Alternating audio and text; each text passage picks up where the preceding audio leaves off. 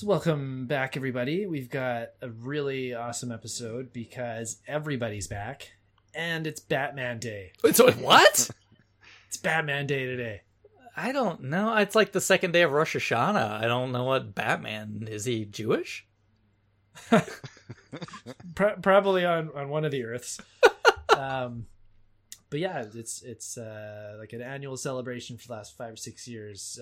DC just like promotes the hell out of Batman this day. Basically, it's not his birthday or anything. They just decided like, September 19th sounds good enough. It's not even the same day every year. They change it every year. Yeah. They're like, when do we need to promote something? Make it Batman Day. Yeah, it's pretty much. So my favorite day of the year, obviously. Oh, okay. How are you guys doing? Doing great. Got had some barbecue today, which was great. So always good when you spend the day smoking a brisket. And now I get to talk with you guys. So it just keeps getting better. You're back after a couple of absences. I'm very excited about that. Yeah, no, I definitely did not mean to be AWOL for so long, but we had the combination of I think, and Chris mentioned on the first one that I missed that we had the opportunity to stay some extra time when we were on vacation due to what's going on in the world and everything. The people who were renting the house the week after we were renting it canceled, so the homeowner came to us and was like, listen, we can't sell this second week, do you guys want it? And it was like a third of what the extra week would have cost normally. So we're like, well, of course. So we stayed some extra time and I said, I was like, oh, okay, maybe I can figure it out, I can do this like on like a hot spot on the beach, a thing. You're like, no, go enjoy the vacation, we'll see you in a little bit. And then, not to get too much into the muck or the weeds of my life, but we had a catastrophic event at work, and I was really in a rough spot for a number of weeks just dealing with that. And there was actually the show I was planning on being on with you guys, and like it was like 20 minutes to recording time, which we record like fairly late in the evening. And I remember just texting you guys like, guys, I'm still at the office. You're like, oh, okay, yeah, take care of business. So, yeah, it's been a little while, but thrilled to be back. Just chatting with you guys before recording here has been great. And, just looking forward to getting back into the game and swing a little bit. Perfect. And a big thanks to Chris Roberts for stepping up last week when both of us couldn't make it and putting out a great episode. It was really fun for me to edit and listen to. Chris is, he is a delight. Listen to the other stuff that he does over the years, and I just knew we'd have a lot of fun bringing him on board. Yeah, no, that was a great idea to fill the void with the other two of us gone. It's I can handle it. I mean, what was the alternative? Just a monologue about... Trust me, yeah, nobody wants to listen to just me drone on for like an hour and a half. Could be our highest rated episode. We'll have to try it out. I think, I don't know. Can we go down to 0 subscriptions? Welcome back to Perspectives. It's 4:54 in the AM. So, you guys been playing anything since the last couple weeks? I will let Chris go first because I'm sure he's playing more than I am. I don't know if I can give you a run for your money. I'm playing Remember How to Do an Auto Exec Bat and Config Sys. Yeah, Chris doesn't play games anymore. He just fixes computers. I have played a little bit, but no, I continued my work on the Compact Portables. So the Compact Portable 1, I got done. It had one of these terrible foam and foil keyboards on it, so I had to like totally redo it. And I had to recap the power supply. I probably talked about some of that because one of the capacitors just blew on it since I tried to turn it on. But surprisingly and shockingly to me, once I finally got it back up and running again, the hard drives, like this old MFM 20 megabyte hard drive, still worked. And so like it's all this stuff from work from like 1988, 1989. And so I'm kind of combing through some of this weird stuff from those days. So I'm going to try to pull that stuff off there. Maybe, give it to a couple of the older folks at work and say, hey, if you want to go back and have some fun, here's your data from 89 or whatnot. Like I did this special software so they could make like a chart of like, some data, and it takes like forever to load what would be like one PowerPoint slide now, some very special software, but it was kind of funny. The Compact Portable 2, I've got that pretty much all done. The last piece was getting a RAM board in, and then I had bought a brand new, new old stock Microsoft Serial Mouse off I saw eBay. that picture you said, yeah. Takes that, you like, back. Mini mouse that everyone had, Yeah. with like that little ergo curve in it. Yeah, it's got that little curve with the little hump on the back. And I will tell you, taking it out, and it's like, brand new, and taking something like that out again that's brand new from that time, you're just like, whoa. Yeah. And it feels great. It works wonderfully. And I forgot because, like, years ago when I worked at Babbage's Store 58 in Danbury, I remember, like the transition from the ball mice to the optical, when, you would have to, slide that little locking mechanism out, drop the ball out, clean it because they would, get all funky, and like, oh, this new Microsoft, and like that Microsoft mouse that everyone had then became that Microsoft optical mouse that everyone had. Still got one of those. One at the bottom. Yeah, they're just tanks. And I remember like that. Like it's weird to think about like that. It was like a shift, But like when you showed that picture, I was like, oh my gosh, I remember having 40 of these. Yeah, and these days, that's it. A lot of these things you can't find. So like getting a RAM card for a 286 PC is, Anyway, I won't go too far. So now I've got a 286, portable with 4 megabytes of RAM. Very cool. I could go all the way up to 16 if I wanted to, but what would, it'd be silly. So yeah, that's it. As far as playing games goes, a little bit again of the Neo Geo, because I recapped it the other day, because I kind of just, I'd already done the BIOS swap, and so I just kind of wanted to finish all the inside work with it. So I recapped it, put it all back in there. I did a recap Navy mod for a friend's ColecoVision not too long ago, and he was happy because he grew up with Coleco, so he was really glad to be able to have an easy way to play that again. Connecticut leather.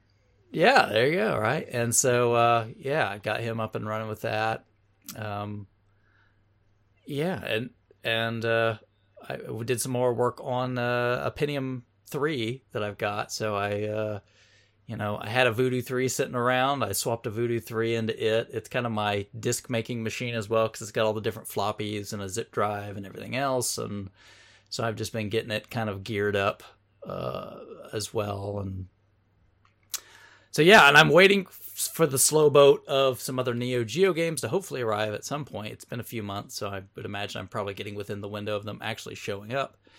And then, we're going to probably talk about those things, but I've got the Mario collection coming in soon, mostly for the kids. And then, did a big pre-order, but I see that we're going to get into some of that.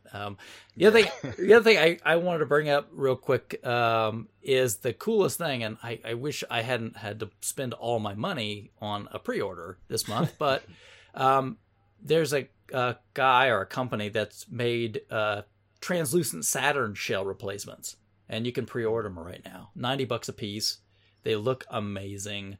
I'm so tempted to try to just still find or maybe create and sell something real quick, because, like getting like a clear Saturn shell would just be really pretty amazing. I would really like to do that.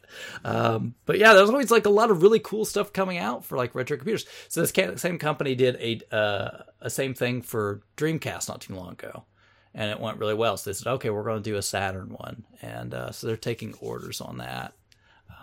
Man, I just love that so much stuff is going on for the retro scene. And you're talking about the system shell. Yes. Right, yeah, because for a minute I thought you were talking about like the game case shell, which I know some, I think, what was it, Limited? Yeah. Did they those? just started doing those. Yeah. Yep. But yeah, and that's something that me and Chris from Retro World Expo talked about doing a while ago. He was like, hey, like, do you think we could figure out a way to, redo these? And I'm like, yeah, I mean, let's look into it. So we talked to all these different manufacturers, and we're like, like, how do we get the mold, or can we remake one? And they started to, like, this the whole process of trying to do that, and like it was so daunting. And we're like, yeah, like this is beyond us. So it took someone, obviously, with enough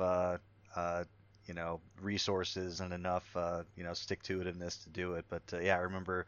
But you're talking about the system shell. So would you just replace the shell on a system, or you're not looking to like take the guts of like a Sega CD and like fit it into like a Saturn cell or something? No, well, I've got 2 Saturns, so I've got my launch Saturn that I bought day one, and this shell, they're only doing the Model 2 Saturn. It's on Model 2 shell, which is fine. And my Model 2 has a mod chip in it and everything, so I would just transplant it into that. And I think if I ever get an optical disc emulator or whatever, that's going to end up in that one anyway. And so, just being able to look inside and see the guts. They've got different ones, so if you don't want just clear, they've got different colors like purple and like a pink, and but to me it would just be awesome to just have a see-through Sega Saturn. Nice. So I don't know. Maybe I'll see if before the window closes if I can try to sneak one of those things in. I recapped the power supply on my Saturn as well not so long ago, but I probably should just redo the whole thing if I can. But that's that's been keeping me busy. Sounds like it. Jeez. I love it's. This summer I've been doing so much electronics work, and I really enjoy it, and it's very good. Keeps me busy, uses my hands. So yeah, I'm enjoying it. Good. Nice. What about you, Bill? So as far as how many computers have you fixed in the last couple of months? I don't want to talk about it. A lot of manually configuring config sys and auto exec bat, right? Exactly, yeah. just nothing but making boot disks so that everybody can play their 386 DOS run games with their Sound Blaster 16 drivers. But yeah, so like I mentioned before, life kind of got in the way for a little while there, and I was doing my regular thing, kind of popping into Destiny 2 here and there and doing some raids. And this time of year is always kind of a lull for Destiny because it's the summertime, there's no new content, and the fall expansion, was supposed to come out in September, ended up getting pushed to November. So what they do at this time every year is they have this event called the Solstice. They call it the Solstice of Heroes, or they call it the Moments of Triumph. There's a few different things they've done with it, but basically they kind of give you like this whole checklist of like old content to go back through and be like, oh, remember how cool this was? Do this again, and we'll give you this cool reward. And like you get different armor glows or like a title that goes above your head, so kind of regular Destiny stuff. So I was like, well, whatever. It'd be a good excuse to kind of get back with the clan guys and do some fun stuff and say, oh, remember when we did this? This was so cool. So did that for a little bit. But didn't really want to sink like all of my time into it, so didn't really do any of the PvP stuff or any of that. And then so that was kind of right around the time like Vacation was going on, which was the first show that I missed when we stayed the vacation bit. And then once I got back and kind of stuff blew up at work and I didn't want to really be playing games. I didn't want to be in front of a screen when I got home from work, right? So I really kind of stopped playing games for a while. Just like took it easy and took a few weeks to kind of like, settle down and just be at home and just like, listen to records or just kind of relax, spend time with the kids. And I actually spent a lot of time just watching my kids play, and my kids would ask me to play with them, and that was really cool. So, when Minecraft Dungeons first came out, we grabbed it on Xbox Game Pass, and I think, like Chris mentioned on one of the first shows that I missed, that his kids had kind of tried it. It was cool, and like maybe we'll go back to it at some point. And that's kind of how my kids were at first with it. Like well, they've dragged me back in. Don't worry. Yep. I didn't mention that, but they've dragged me into playing sometimes. So when it gets hard, then they pull Dad in. So we started together, like the three of us, and like we went in, and I'll tell you, like it was quite frustrating that anybody can pause the game at any time, but like you continue to get attacked. Yes, like every time they pick up an item, they want to let go, and you're like, no, stop. Yep. And so I do like that there's like shared what do you call it, like the gems or like the jewels, whatever they're called. So those are kind of shared, and like they'll just kind of like you'll absorb them automatically. A few will go to everybody, and there are drops that anybody can pick up, and then there are reserve drops. which is kind of cool because if you've ever played Diablo with Krabby, he is getting all of the loot because he is the one who is killing things, and he is going to like, oh, can I have that? And he's like, sucker. So I share all the loot. no, Come he on. does. He does. I'm giving him some guff, but yeah, he is a good team leader. But in Minecraft, so they have these reserve drops, so it'll be a different color depending on like which player gets to get it. So things will drop, and there's still like a billion ads on the screen, and Cameron will go pick up this bow and just pause, go to inventory. He's like, "Oh, Daddy, look what I got!" And not only is your like controller vibrating because you're still being attacked, but like the screen is like flashing red on the outsides of it to like let you know like you're all taking damage. So, and you really don't want to be yelling at your kids or like causing like a frustrating anxiety-inducing moment. But you're like, get out of the menu! Get out of the menu right now! We're in combat. And do you have this thing too where like they'll just keep running and running, Yep. and like their health Yep. refills are gone, and they'll just keep running into the middle. Yep. And I'm just like, just stop for a minute, just I'm like, yeah. stop, Yeah. and let's Okay, recharge. Just stop. Stop. Just wait. Just stop. And then Callahan will drop because he's the highest level, and because he plays, when me and Cameron aren't around, so he's the highest level. And then he'll drop this thing. It's like an AOE healing effect. So we're like, Callahan, we need to heal. We need to heal. So he'll drop it, and then Cameron will be in it, and he'll use his potion. And I'm like, dude, you didn't need to use your potion because you were healing. You were just in there. And he was like, it's okay. My potion was ready. And then he like Leroy Jenkins through like 5 rooms of people, and then he's dead. And I'm like, dude, Yep. if you didn't use your potion earlier, you would still have, so you're trying to, kind of keep it calm and just kind of give these fundamental, things. And then they would go forward, and then they die. And I'm like, guys, see what happened? Like, we died. And they're like, it's okay. We get 3 more turns. And I'm like, no, it is, but... Yeah, and then they wipe, and then Yep. they're like, oh, and you're like, we would have had that. Just relax. Yeah. So Yeah, so it's it's great because you get to kind of like see them learn the same way that you did, and it's great. Like you try to, and it's like your parents try to teach you, and you're like, yeah, whatever, Dad, and you go off and you make your own mistakes, and then that's how you learn. So, but yeah, so they kind of that we started playing it, and they kind of fell out of it, and then something like brought them, like they just had the itch to play it again, and like now. It's so cool too because like they love and they still play just regular proper Minecraft, but they keep kind of getting sucked back into this. And my kids, they both have had like speech therapy for like minor speech issues, so a lot of times I think they're saying things that aren't real. So like and I don't know if these exist in regular Minecraft, but they're talking about the mushroom. Yeah. And I'm That's like, a real thing. and I'm like, mushroom? And I'm like, no, buddy, it's a mushroom. And he's like, no. So there's a cow So you, with mushrooms. Bill, you've been sending your coming kids to out of speech it. therapy all these years, and they're literally just talking about Minecraft. They don't need this. They're fine. Yeah. Dad, he's just talking about mushrooms. So yeah, and then I'm like, dude, buddy, it's a mushroom. And then they show me, and I'm like, oh no, you're right. Like there's actually mushrooms. But it's just great, and because like they're just so into it. So, and they're, Dad, you got to come help us. And then they're level like 50 and 42, and my guy's level like 12. I'm like, guys, I'm not helping you. I'm a hindrance. So now Callahan's like, okay, Dad, I'm gonna play on your file. I'm gonna level you up, and then you can play with. So, it's just crazy that they've kind of found something that because for years we tried to get them to play something together. And even though they have their little things where they're like, and they'll say it to each other, like, get out of the menu, or that's my drop, or they do kind of play it together. And for years we've tried to find something that they, kind of wouldn't fight over. So it's kind of cool they got into that.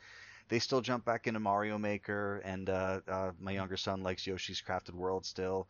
And randomly, I was like, you know what? I haven't played Switch in a while, and I picked up the Switch Lite because I prefer the way it feels handheld to our full Switch. And I fired up Axiom Verge. And my first thought when it hit the title screen was like, oh my God, this music, I forgot how good it was. And then I just started playing it. And I don't mean to down talk Hollow Knight because it's great. But one of the things that I hear a lot of people say about Hollow Knight whenever it comes up in conversation, or like, in like an article or something, is like, oh, like this is one of the best Metroidvanias ever made. When I play Axiom Verge, I'm thinking like, it's not even close. Like Axiom Verge is so good. And and I was just outside playing it, and my kids will see me playing a game, and they're like, oh, like what's that? I'm like, oh, it's you wouldn't like it. It's hard. Like don't worry about it. But then both of my kids started playing Axiom Verge, and they were playing it for like 3 4 days, and they don't get very far, but they really like it, so that's kind of cool. And then Cameron's like, I want to play Zelda. I'm like, I don't know, buddy, because he just turned 5, and he's not like super, he doesn't really play games that are very difficult. He just kind of likes simple stuff. But he started it, and he played it for like a couple of days, and like once, and he was into it, and he was playing. And I took the Switch and I looked at it. Hasn't like climbed a single tower, like doesn't have a sword, just running around. He's like, Daddy, look what happens when I see it. Well, like if the goblin sees me, he runs after me and he tries to kill me. And I'm like, yeah, that's exactly what happened. What are you gonna do? And he's like, I'm gonna try to have him see me, hide behind this tree, and then he won't see me. And then he like goes to the corner, and then he does that, and he comes back and he's like, Daddy, it didn't work. So that's pretty cool. So that's I've been experiencing games through my kids' eyes recently, which has actually really been super awesome. And the only thing that I just started playing recently is we played Stick of Truth with the Playcast when they played it a while back, and I really enjoyed it. And I've owned the Fractured But Whole for a while. It was like super cheap on a Steam sale, like $2 or $3. So I was just random, like yesterday, I was like, I haven't played anything in a while. I opened up Steam, and it was like the first kind of thing that popped up that, because like it'll give you recommendations of things that you own but you haven't played yet, but it knows you're kind of into that kind of thing. So it popped right up, and I was like, sold. So started playing it, got a couple hours in. Really cool so far. Some good improvements, like quality of life improvements over Stick of Truth. Minimap is great. I haven't seen any Chimpokemon yet, so I'm really hoping they make a return. The Coonstagram is kind of cool, doing the followers. It's as funny as the first one was so far. The only thing that I'm not nuts about, it's got this like weird kind of like positional battle system as opposed to like just like a traditional turn-based RPG, kind of like a Final Fantasy, Super Mario RPG, just like what do you want to do? Attack, defend, item. Yeah, it's like got a grid-based system. Exactly. Yeah, it's like Front Mission South Park, and or I don't know what game you would describe it to, but yeah, it's like a 3x6 grid, I think it is, and you position yourself, and then your attacks have like an area of impact, and then certain ones have knockbacks, so it's very strategic and like kind of how you're hitting. And it's not bad so far, but I feel like I'm looking at the pattern of where it's going to hit as opposed to like, what does this attack do? Is it fire? Is it ice? Is it a status effect? I'm just looking at shapes and being like, that's the shape that currently matches where the enemies are. So maybe I'll kind of get the hang of it a bit more. I'm still very early. But yeah, that's kind of like what I've been doing in the gaming world. So Krabby, I assume you have been playing Nintendo games? I beat my 600th NES game recently. Yeah, then you have to tell people what it was. It was Might and Magic. Yeah, bad choice. Secret of the Inner Sanctum. Hey, it's over now. It's a good choice. I don't have to dread looking forward to that coming up. It's one way to celebrate 600. The achievement for beating that game is called Never Again.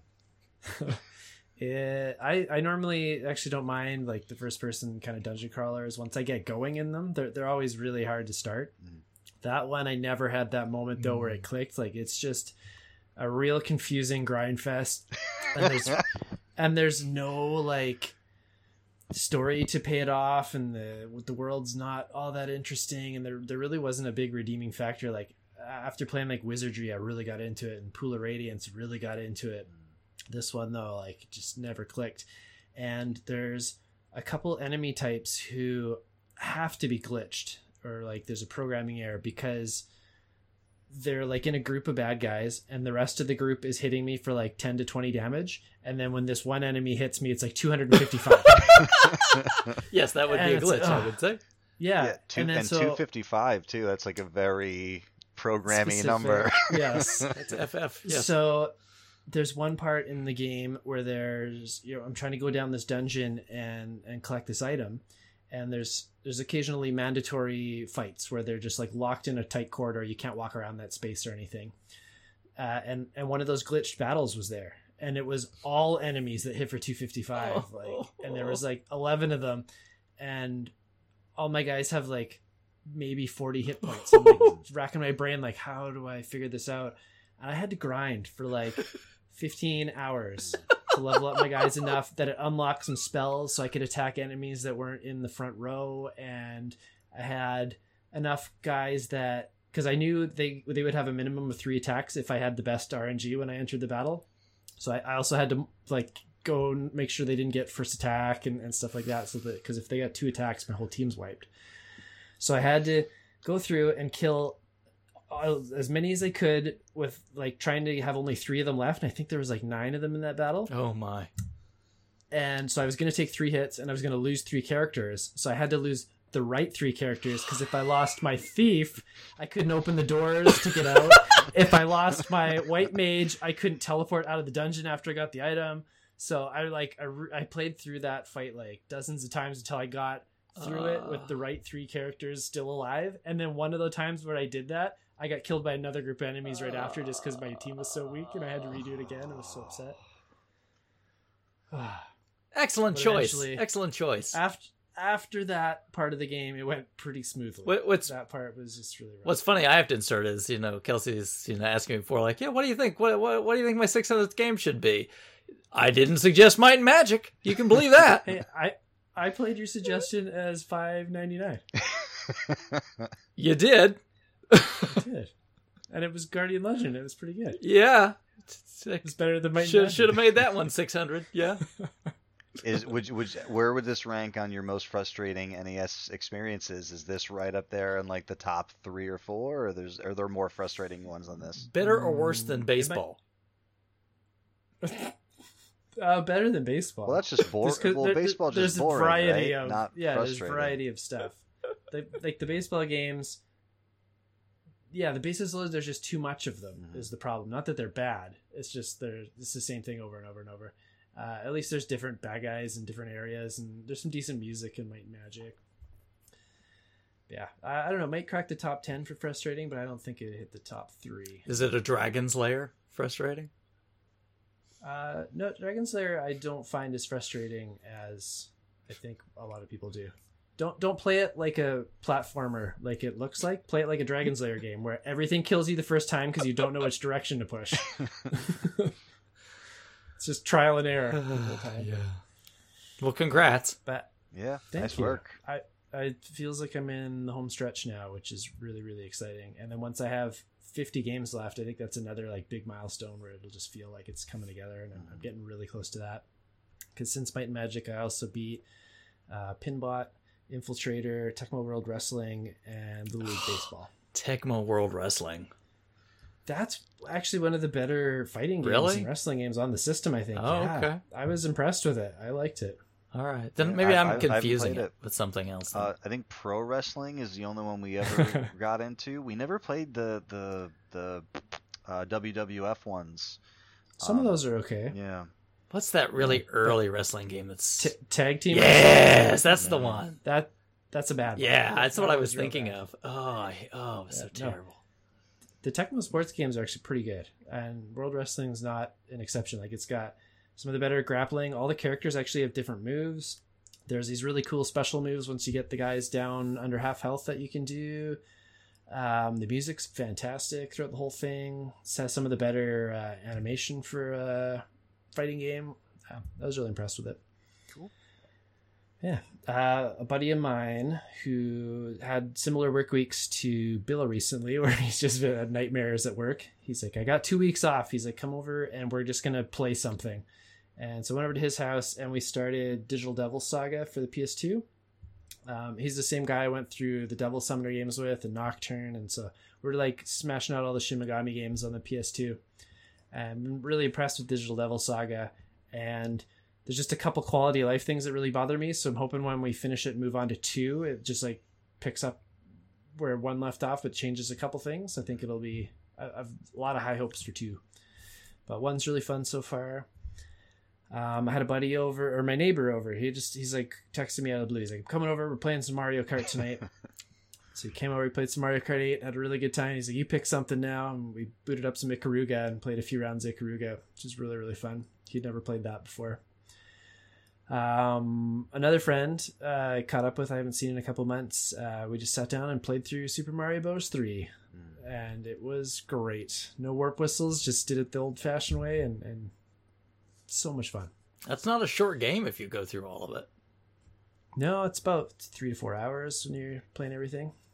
Yeah. And like we're both a little rusty on it, but I think we did pretty good for the most part. Which version did you play? He just had the Switch one, the NES games that are on the Switch there when you sign into the online. Sure. So we played that version. Yeah. And then I read the book for Pool of Radiance, which I had on my shelf. I don't even remember where I got it. Probably when I had my store. But I just caught my eye because I've been reading a lot lately, and I really liked Pool of Radiance for the NES, so I thought I'd check out the book and see if it was as good. It is not. The NES game I thought was fascinating, how it told the story and the things you could do in there for a game of that age. And the book didn't quite live up to that, but it was fun to read. I haven't read it like a fantasy novel in like decades probably, so yeah, it was just neat to feel like a 12-year-old again and read some crappy old 80s fantasy book. I used to read a lot of the Weiss and Hickman, fantasy novels and stuff in the day in series, but yeah, I'm like, you haven't read any in decades. Yeah, I was really big into the Terry Brooks Shannara books. I think I read like 10 of those or something when I was a kid. And then the Lord of the Rings and stuff like that too, but it's been a while. Yeah, like the Pern books. I thought, I'm wondering if my kids are getting, like Maddie, maybe she's getting old enough for the Pern books, but I don't know. Hey, we'll see. Yeah, so that's been my gaming over the last couple weeks. And then just because of the episode we're doing today, I booted up some Mario Odyssey a couple nights ago to just play like 10 minutes on every level, just run around and grab a moon or two that I remembered where they were. And it's so good. It's like such a comfort game. We're going to talk about some other news that's more timely, you think? Yeah. Did you guys catch the PlayStation 5 event? Caught it after the fact. I know you and Adam were jib-jabbing back and forth a whole lot during it. I caught the messages, but I was in a meeting at the time, unfortunately. So I just kind of can glance over and see these texts pop up, which are rather cryptic to some degree. But try not to spoil it, because I knew you mentioned you wouldn't be able to watch it right away. Yeah. Yeah. No, it was really, really cool. They showed more of like Spider-Man and Demon Souls, which are both going to be launch games.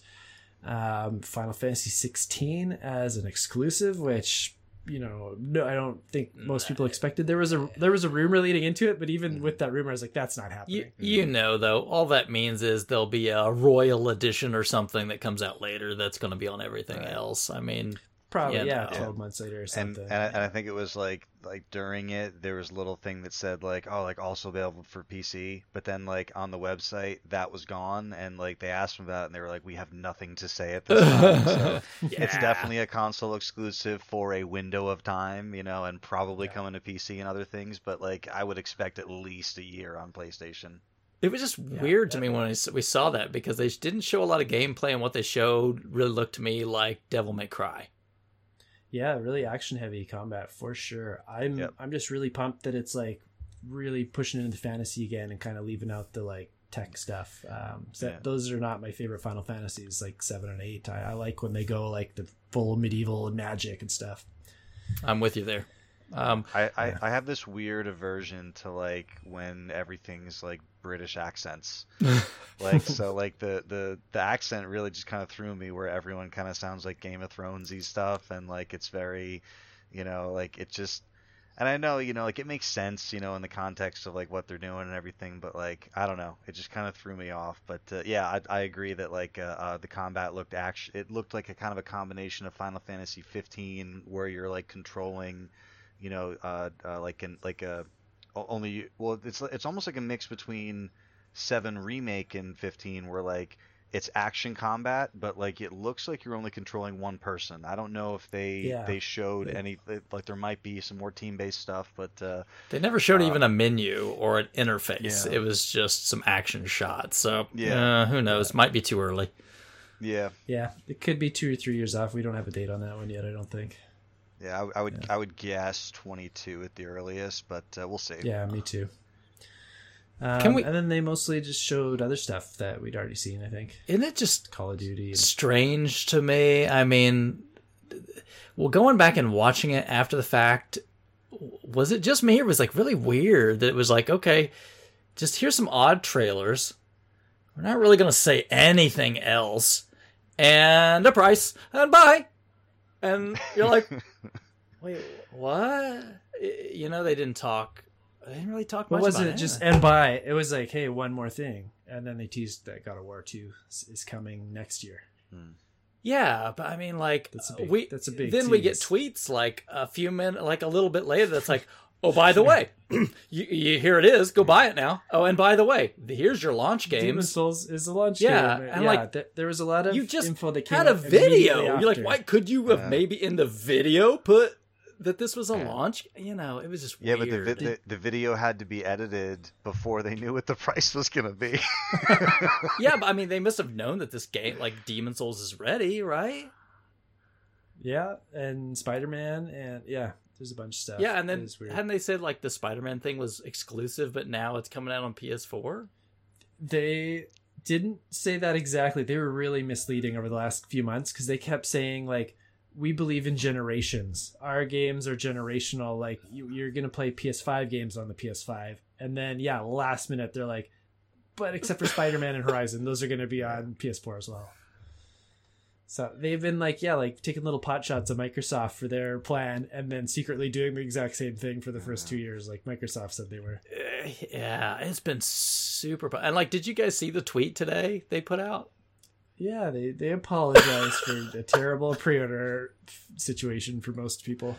And Yeah. so did and I know I'm separate from a lot of people in this, but my news item that I had in here was the new GeForce cards, the RTX 3080 and 3090s have been, the specs have been released, some benchmarks have started to come out. Just ignoring the 3070? Yep, exactly. Yeah. Not even gonna talk about it? Nope, we're just gonna glaze right over it.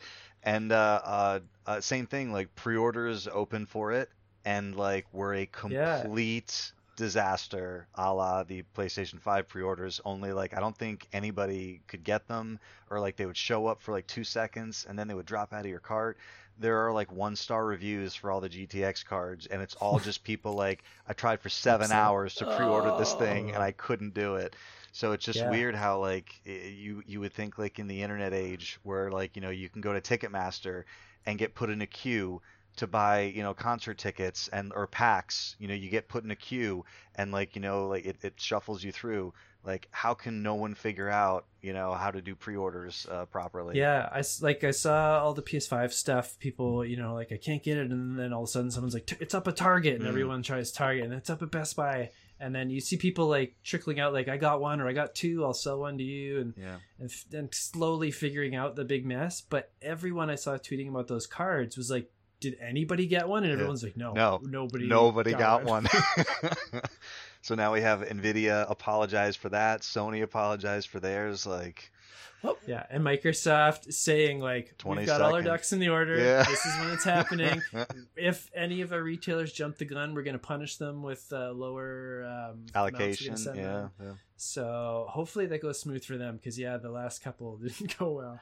Yeah, I don't even understand that. Like, they didn't even have any of this information in their video. And why is Jeff Keighley like the guy that gets to tell all? Like, even not even their official Twitter account tells this information. Yeah. Like I know Jeff gets the scoops all the time, and he's got a lot of. But it was like context, literally, but it seemed really weird. Literally, still. like right after the thing ended, he was putting this stuff out. Like, wait, what? We just watched? It was just on. Yeah. And I mean, that was the weird part because remember you said that you had signed up for like whatever that goofy Sony email, like be the first to pre-order whatever. Yeah, they didn't get back to me. I didn't get picked. It didn't really matter though, did it? Because they weren't the first ones to get a chance to pre-order anyway. No, they weren't the first ones, but they didn't have to deal with being in a Best Buy queue, like trying to keep it in your cart. So they got theirs a couple days later, but they had to be invited to do that. So, but this is where I saw this stuff going on. I literally just went onto Walmart. Oh, there it is. Click, click, click. Okay, I'm done. I'm good. I got one. Yeah. And it was easy. Up here, I went on to Best Buy first, and when I first opened it up, it was like, hey, they're here. I clicked on it. By the time my shopping cart went to cash out, they're like, we're out of stock. So it booted me out. So I tried EB Games, and their website kept crashing and crashing and crashing. Like, I had one in my cart. I just could not get to the checkout. So while I had that up, I opened up London Drugs, which usually isn't the first one people go to up here. So I tried that one, hoping I could get one. And same thing that happened at Best Buy. Like, it showed one when I got there, but by the time I tried to check out, it's like, nope, we're gone. Right. So this whole time I'm still trying to refresh the EB Games one. It kept crashing. Eventually Walmart Canada started taking them too, and I got one through there. Wow. But yeah, it was a bit of a pain. Didn't take me 7 hours like the RTX guys. Like, I was on for maybe an hour and a half. Yeah, I just, man, it's mind-boggling, right? Like, yeah, it's just, I'm glad that it seems like they're now starting to get a handle on it a little bit, but man. Hopefully, yeah. It does. With that apology, they said they were going to open more pre-orders up and up the stock and stuff. So it does better. And it does seem like one of those things that, like, it's a news item right now, and like everybody had a pain with it, but like in like 2 months, no one's gonna remember it. It's just one of those speed bumps. Unless they will, because the scalpers are going to be driving them sky high. So yeah, people will be talking about this. That was gonna happen regardless, though. But every like major outlets but sending people emails like, hey, you're probably not going to get this on launch day.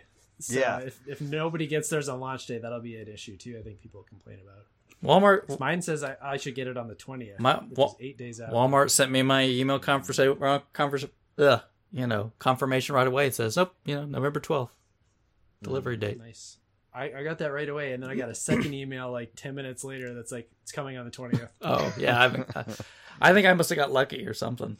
I mean, I was shocked at how simple it was. I figured, no, this is gonna just not work at all. And I remember you saying, like, you're like, I don't need one until I can get Demon's Souls. I didn't expect you to be picking one up a lot. Well, I told you when Demon's Souls comes out, I would get a PlayStation 5, and I did. So I mean, well done. That's gonna postpone the Xbox order, but that's okay. I already have my Xbox. It's sitting right on my. I think they're talking about the new fridge model. Bill, the paper cutout. Did you from that tweet you made one? Did you? They posted on Twitter. Oh, that was so cool. Did you print one out? See what it's gonna. Oh yeah, I was at work, and we have the size paper. We have ledger paper, and like we have a plotter. So I was like, all right, we're doing this. I need to do that so I can see if it'll fit where I currently have my regular Xbox. Exactly. Just and I showed that tweet to my wife, and she was like, "We could really confuse the kids."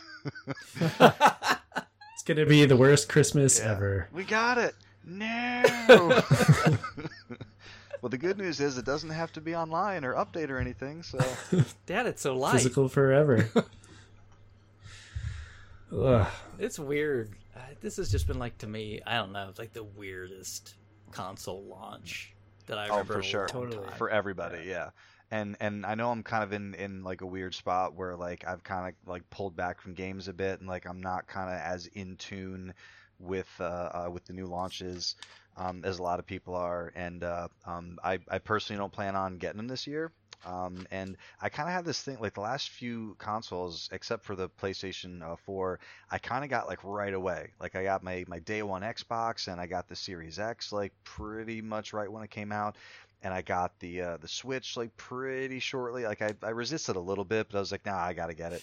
So like I got everything like kind of pretty quickly, and in most, in a lot of cases it was all right, but like in a few of them, it's like, 8 months later, like, oh, well, there's a price drop, or there's a better bundle, or here's a cool color, and I keep saying, next time consoles come out, I'm not going to do it. I'm going to wait that 8-10 months, whatever. I'm going to get the price drop. I'm going to get the game bundle. So this time I kind of feel like I'm in that headspace where like I can actually do it, So we'll see what happens with that. Like if they fool me with a like a custom system in the spring or something like that. But that was I think I even in the chat with you guys had put I was like, maybe I'll just hold on and wait a little bit, Mm-hmm. But then Sony has to go, and I was just fine. It's fine. Yeah. I also want to point out right before the conference, Chris was like, "Hey, what do you think these prices are going to be?" Yeah, guess who nailed it? Yeah, I give it to you. I give it to you. And I should pull that message up, but I think you teased me. Like, you're crazy. It's not going to. I was very seriously shocked that they did that. To me, I wonder how much money they're losing on each machine. Yeah, especially on that digital one, because I don't think they wanted to go that low. Yeah, and apparently the rumors are that it's like somewhere between 1% to 5% of the pre-orders are those digital ones, and everyone's pissed because a lot of people want those ones, really? And they can't get them, so they're just going with the disc one. Well, that's funny. And then since the last show, though, when we were all on talking, the Xbox prices came out too, right? So we didn't really get a chance to talk about that. So the 500 and then the S leaked, which I think a lot of people know. We'd had that conversation. I still don't think that it's a good idea to have the S out there, but whatever. But $300, right? That's a pretty good price.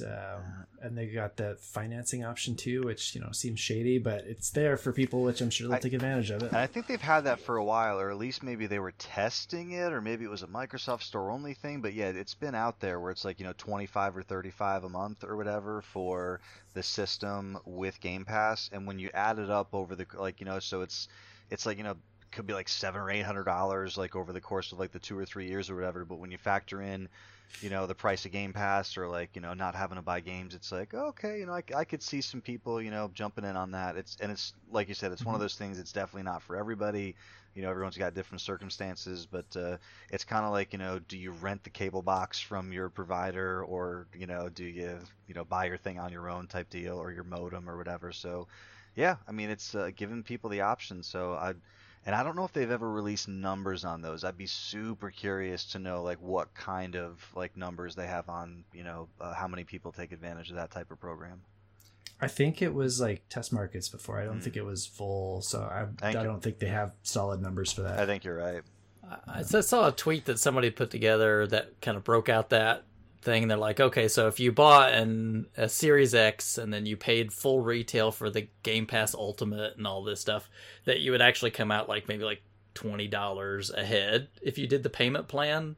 But I mean, let's be honest, nobody probably buys full retail of those like subscriptions or anything. I mean, I know like PlayStation Plus, I just saw like some place selling them for like $30 the other day. Yeah. For a year, you wait till someone's got it for exactly. Yeah. Yeah. So, it's not a terrible option, I think, for some people. I won't use it, but yeah. So you're going to go for the big boy though, right? The X? Yeah, I don't see a reason not to. Because I'll still have the the regular Xbox One X that So that's kind of thing that to me I'm like I'm fine with it. I can wait a little while because I don't think anything's going to really be much exclusive yet. So and most of these things are upgradable. So I'll probably maybe spring or something. Maybe I can save up enough pennies again to get one. I'm going to keep my eyes out because Scorn looks interesting and Chorus looks interesting. And I think those are sticking to Xbox as far as I've heard. I don't think I've heard them coming to PlayStation. But those two piqued my interest. If those look good and people like them, I might jump in earlier than I was thinking I would. So I was thinking probably not even next year for an Xbox, probably like 2022. Yeah, prices will probably pop down a little bit or something by then. Yeah, I wouldn't mind getting another, next year. Because again, I've already got this Game Pass paid for, so why not? Yeah. All right, you guys want to get on to the topic? Quit talking about Sony and Microsoft. Woohoo! Talk about the only one that matters. Some Nintendo. So it's Mario's 35th anniversary. That guy's old dude. The new All-Stars collection just came out, so I thought it'd be a great time to just talk about Mario, what it means to us and our favorite games in the series and stuff like that. Mario? Mario. Mario. Super Mario. Oh. I'm gonna edit you every time. It's gonna be a long edit For me, Mario.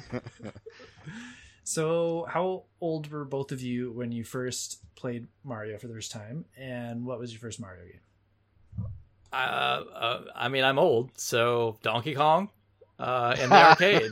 So, how old was I in Donkey Kong in the arcade came out? I don't know. What was it, like, 82? So 83, I think? 83 maybe. So Something I like that, was 12. no, like 8. 47, 8. So I was like 8 when Donkey Kong came out, something like that. So yeah, I'm ancient. So yeah. Wow. So was that a formative game for you, or was that just like another cool arcade game, or did that one kind of stick out to you in any way? Donkey Kong was super popular. So I mean, in arcade terms, there was, Space Invaders, but Pac-Man. I mean, I remember when Pac-Man hit, and I was still fairly young, but I mean, Pac-Man was everywhere, and everybody was talking about Pac-Man, and everything was Pac-Man. And then Donkey Kong came out, and that's the thing that finally started bringing the temperature down on Pac-Man, and people started looking away from it. So, yeah, and I remember playing it and going, this game is so hard, but I'm a kid. And then I remember I got 2600, Pac-Man Donkey Kong for the Atari 2600, and boy, it sucked. But I played the heck out of it. And then my friend down the street got the ColecoVision that came with Donkey Kong for Christmas, and so yeah, we were over at his house playing freaking Donkey Kong a lot. Yeah, so I'm old. There you go. So it's interesting that you bring that up. So, and quick correction, I believe it's pronounced Danky Kang. So when you would play, because for me, I didn't play Danky Kang until after playing the Mario games. So you look at it and you're like, oh, there's Mario. Like he's the guy in there. So when you played Donkey Kong, is that something that before Mario was kind of known as his own character? You're like, oh, that's the bad guy. That's Mario. Well, no, that's I know you guys weren't around for that, but it was so big. Like like those Scholastic book order things. I had like Donkey Kong activity books. I had the Donkey Kong board game. I mean, Donkey Kong was big. Yeah. So I don't really remember if they called him Mario. I think they started to in that era. I do remember Pauline for sure. They did say Pauline. And Donkey Kong, but Mario was kind of just like that character that was in the thing. Just Jumpman at the time, I guess, yeah. But I mean, like in the books and stuff that I got, it was more all focused on Pauline and Donkey Kong. I mean, Mario was there, but again, the story and everything else was much more focusing on Donkey Kong and Pauline. But yeah, it was everywhere. I mean, I ate Donkey Kong cereal. I mean, yeah, it was everywhere. Totally. You drank the Donkey Kong Kool-Aid. I mean, probably. It was... And I remember when the original Mario Brothers came in the arcade. I loved it. I played a lot, and one of the first games I got for the NES after I got mine was Mario Brothers, because I just loved playing it. Yeah, so I am much younger than Chris. Hey! I was born not that much younger. I was born in 81. So I remember my first at least my first memories of Mario was Super Mario Brothers 1, which came with our Nintendo Entertainment System that we got for Christmas in probably 85, maybe 86. I gotta look back and see which Christmas tape that came from. But we opened up the Nintendo and it had we had Mario, Duck Hunt, Gyromite, and so everything that I played kind of after that, when I played Donkey Kong, but so we played Super Mario Brothers before Mario Brothers and before Donkey Kong and before some of the other stuff. So for us it was all Super Mario Brothers 1, and for me, me and my brother and my sister, we all had older cousins, so we were kind of observing the older, cooler kids playing the video games. So we would go to my aunt or uncle's house for Thanksgiving or Christmas or whatever, and it was all these kids who were 12, 13, 14, 15, all playing baseball, Metroid, Punch Out, Castlevania, Contra, Mario, and so we would just kind of experience it through that. And then, but I remember like just in seeing all the games change, and then Mario would come on, and we're like, whoa, like what is this? So Mario was a big deal for us, and then so anything that Mario or Mario adjacent stuff was in before Super Mario Bros, we didn't play until after Super. Interesting. I'm much younger than both of you guys. I wasn't born until '84. So my memory is actually a little foggy because by the time I have memories of gaming being in the house, we owned a 2600 and we definitely played Frostbite. I remember that one. My neighbor later on in life, like just a couple years later, definitely had a 2600 where we played a lot of Donkey Kong on his 2600. I don't know if I'm messing up those memories with my earlier ones or not, but we definitely got Super Mario Bros. When I was about 5 or 6, and Super Mario Bros. Sorry, and I think that's probably my first introduction to him. And then I probably went over to that neighbor's and played Donkey Kong afterwards. And I remember like we had the 2600 and it was like a board game. Like we'd bring it out when the family wanted to sit down together, and then we were done at the same time. No one really went and played it by themselves. And then when we had the Nintendo at home, we had Duck Hunt and Super Mario Bros. That was when it was like, I need to play this all the time. This is amazing. I don't care if mom or dad aren't playing with me. So it was definitely a very formative game for me. I agreed. 2600 Donkey Kong it's very formative. Yeah. I don't like it. It was one of those ones where we played it as a kid, so I don't remember it being bad, and I didn't know there was a better version of it, so I enjoyed it. I played that, and we played like Lunar Lander and Donkey Kong Jr. and thankfully not Pac-Man, but yeah, I didn't realize they were terrible at the time. Just enjoyed them because that's what we had to enjoy. So being different ages growing up, how was Mario for you, like growing up? Like you mentioned, like cereal and activity books and stuff for Donkey Kong. Like, did that extend further after when Super Mario became the mascot? Oh yeah, I mean, I don't know if you guys remember like the Nintendo cereal system. Do you guys remember like half of it was Mario and half of it was Zelda, and it had like 2 bags in the same box, and you had 2 different cereals in there that you could eat like each side. So I've seen it online. I've never actually seen that in person. I ate all that trash as a kid. Pac-Man cereal, Donkey Kong. Donkey Kong was kind of like a Captain Crunch kind of thing. The Zelda one, I mean the NES one was like marshmallows and oats. It was pretty standard stuff.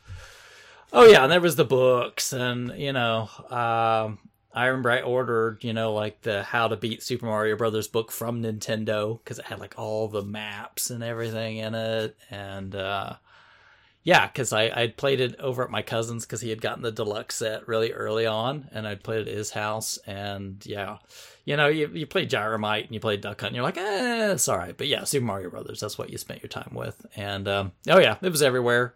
It's like there was the T-shirts, and I mean I've still got a T-shirt from that age as a kid that I had that's like Mario Madness or whatever on it. And, it's like anything. It's like these. You're like 10 years ago, whatever, when Angry Birds was everywhere. I mean, they'll sell everything to kids. They don't care. Yeah, I feel like I was kind of at a place when Mario was big when I was a kid, where like I didn't really realize I wasn't aware of like advertising and marketing and additional products and like product placement type stuff. So for me, I don't remember ever seeing Mario outside of just playing Mario Brothers, like in our basement. And I'm sure there were, things out there and like, kids wearing Mario shirts, and like, board games, like you said, and puzzles and lunch boxes and just kind of like the regular marketing stuff you see for everything. But for me, like my only memories of like Mario outside of the playing the games was getting home to watch the Super Mario Brothers Super Show, and then you'd also have the the Zelda you get to switch over to Zelda once in a while. Was it on Fridays or like once a week or every other week or whatever? But yeah, I don't remember Mario outside of the games and that TV show. And then as we got a little bit older, I can't remember how much later this was. I remember being really, really excited and then really, really disappointed at the Bob Hoskins, John Leguizamo, Dennis Hopper masterpiece, Super Mario Brothers movie. It's funny because I was kind of like when the NES first hit and Super Mario Brothers first hit, it was kind of like right at that point, that prepubescent point for me.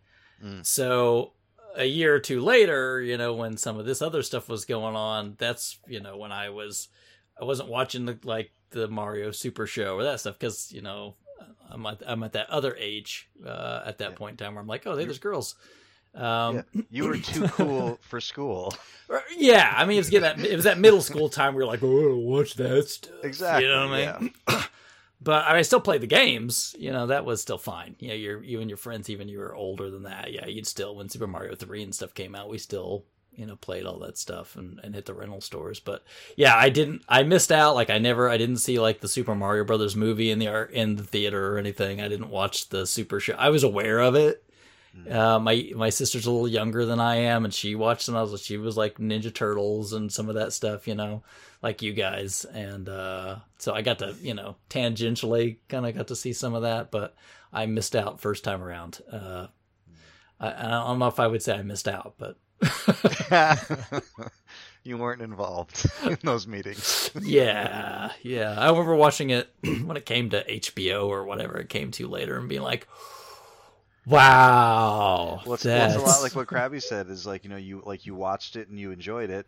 Like you didn't know any better. You didn't know it was bad at the time. You just watched it because that was the only Mario show you had, I loved it because it had Yoshi in it and the big stupid Toad Goomba. Mm-hmm. Yeah. Big Bertha. Oh, yeah, I loved that movie too growing up. So I was probably about 8 when I really got into it. So this was right before Mario 3 was coming out. And then like Chris said, like I was Scholastic book ordering like the Choose Your Adventure Mario books. And what's up, Bill? Yeah, I didn't want to interrupt. You said something and it just totally reminded me of The Wizard.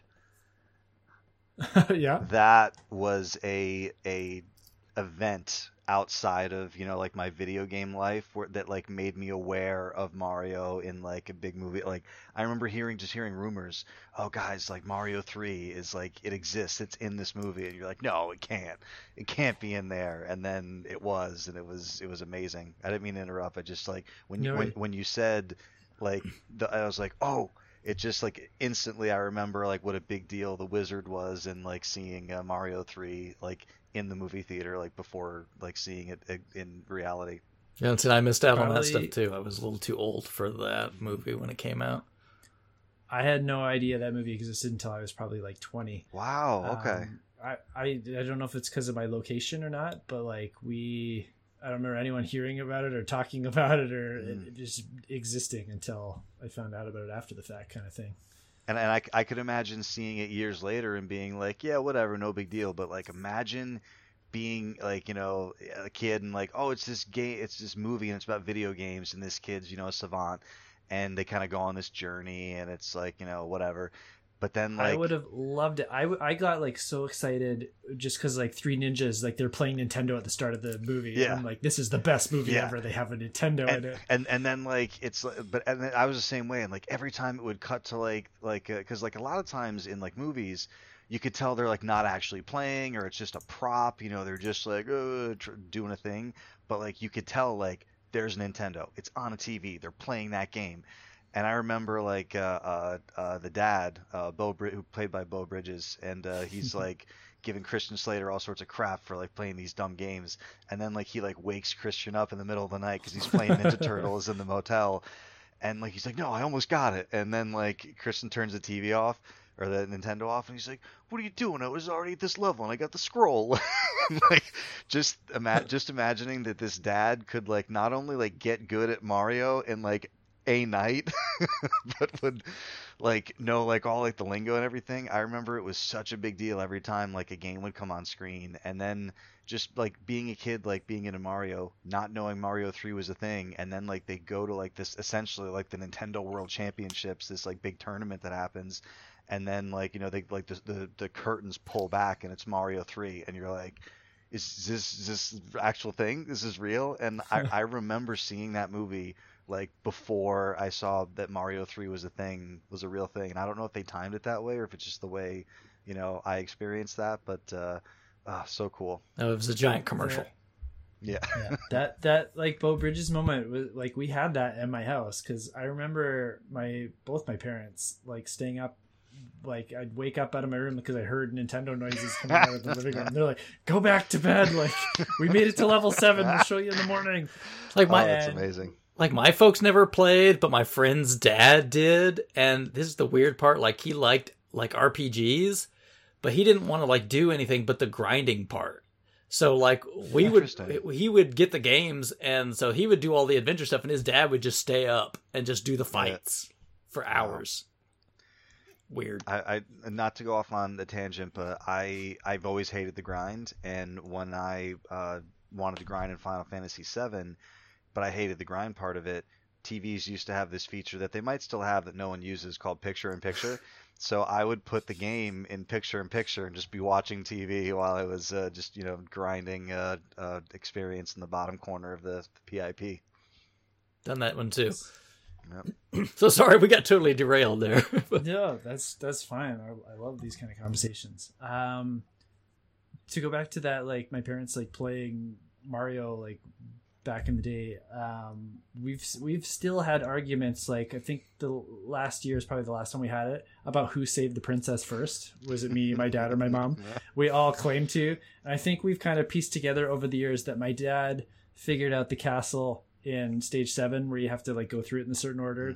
I think we got stuck on there for a while, and so I think we've crossed him off the list. Like that was his contribution to getting us to level 8, and then either my mom or me finished it first. I swear it was me, she swears it was her. No way to prove it. But yeah, like Chris, I had like comic books, and I had the choose your own adventure novels, and my mom gave me a big bin of old schoolwork that she'd kept through all my elementary years just last year, and we were going through it, and I had like kindergarten journals, and it's like, I love Toad because he's the strongest in Mario 2, and that's like all I ever wrote about was just Mario Brothers and these things. That's great. But again, because of my location, because we were in like prairie territory of Manitoba in Canada up here, I don't remember a lot of other kids like wearing Mario shirts or having the books and stuff. I felt like I was the only one. Really? Yeah. I'm like, people. It was a thing down here. I don't have any. Talk about having those arguments on the playground, like, Sonic versus Mario, like, or Sega, Nintendo. Never had those either. Like, nobody was invested enough in either one to argue about them. I was of that age when the Genesis came out that was like, oh, this is the cool thing for if you're not a little kid playing Nintendo, now I'm in high school, I can play Sega. It's got football. I do remember that marketing, and we'll maybe get to this a bit later, and I've spoken about it before on the show, but my parents, especially my mom, was very not happy that the Super did not play the Nintendo games after they'd invested all this money in that. So like, we asked for the Super, and they were like, absolutely not, we're not spending $200 whatever dollars on this thing, we got to buy all new games. And they ended up getting us Genesis. So like, because that's what we had, kind of bought into the marketing a little bit. We're like, oh, like this is cooler, this and that, and like so that's kind of what we switched to. So for me, I got a big Mario blind spot in the Super N64 eras, because we were just kind of like off the platform, and we were on this in the Sega camp for a bit.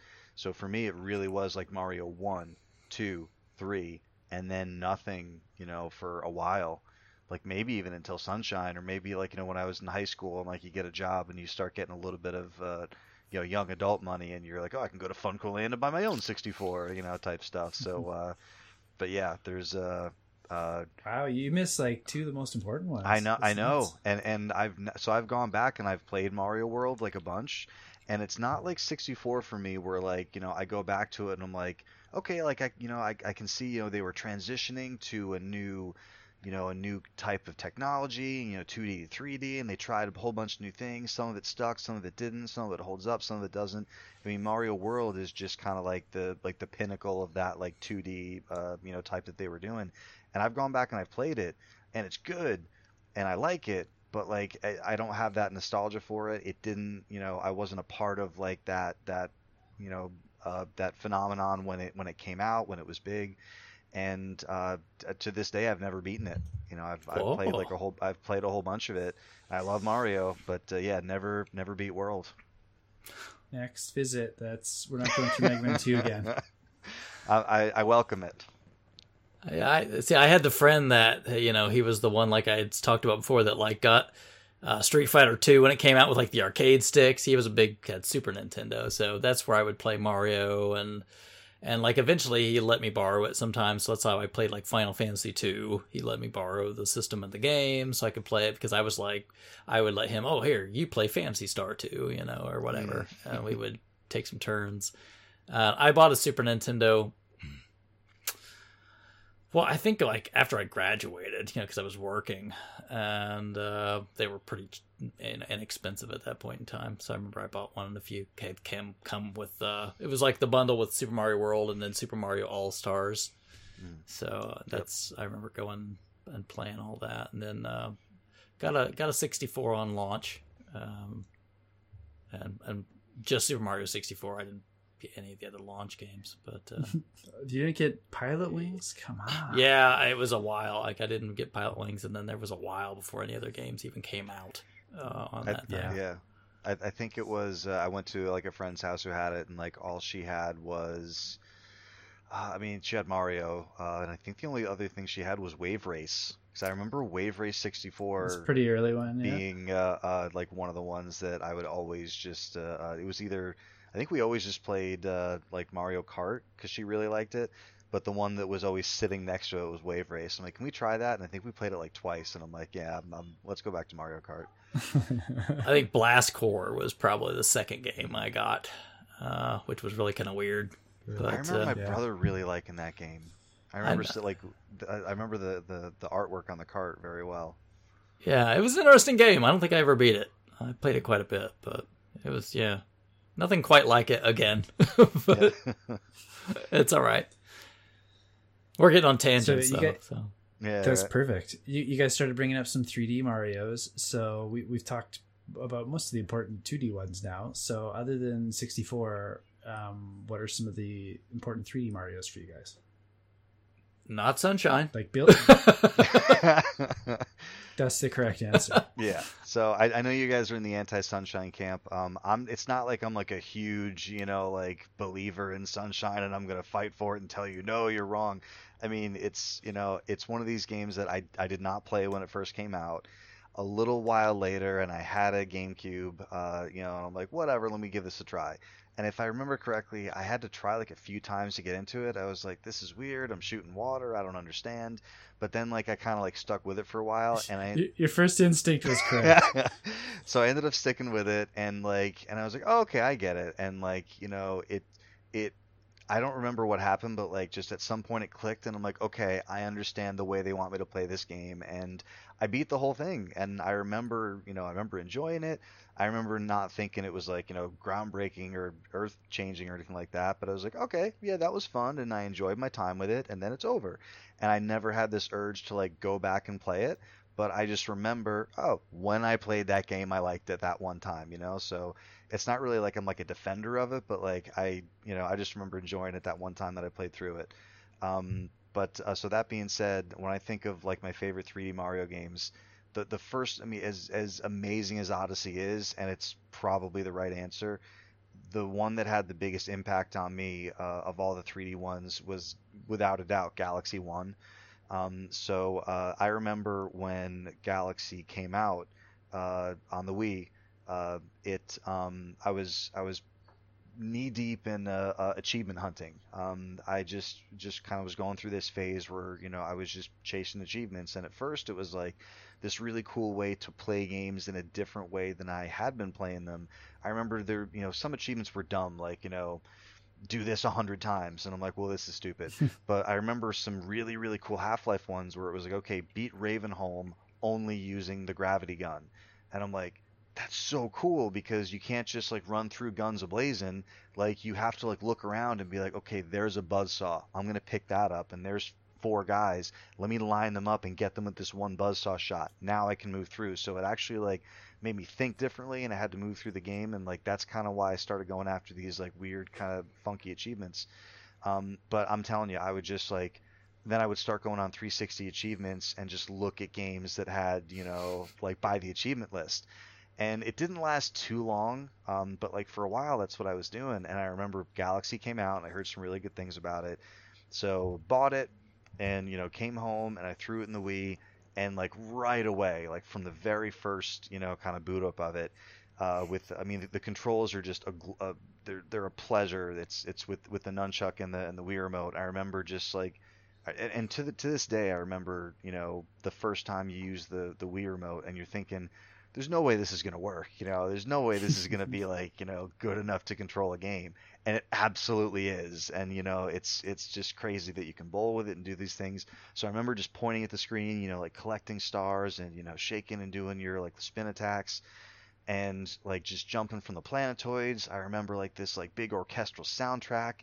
I remember, like that kind of hub world where you're like moving around, and like I remember being invested in like why I'm going here and why I have to do this, and just the way that the gameplay loops were set up, where you really are kind of like you're manipulating gravity a little bit, and you kind of, it's not just jumping from one thing to another. You would kind of go from one, and you had to like almost like steal gravity from another body, but then go over here to get this puzzle. And I just remember it snapping me out of this state I was in gaming, where I was just kind of chasing, the high, or chasing the, those achievement points. Like I wasn't playing for fun, and Galaxy is what brought me back to playing a game, because the game is incredibly good and fun to play, and it kind of pulled me out of that, and I've always appreciated Galaxy for that. And Galaxy 2 is great, but like it didn't have that like that kind of like big bang moment that 1 had for me.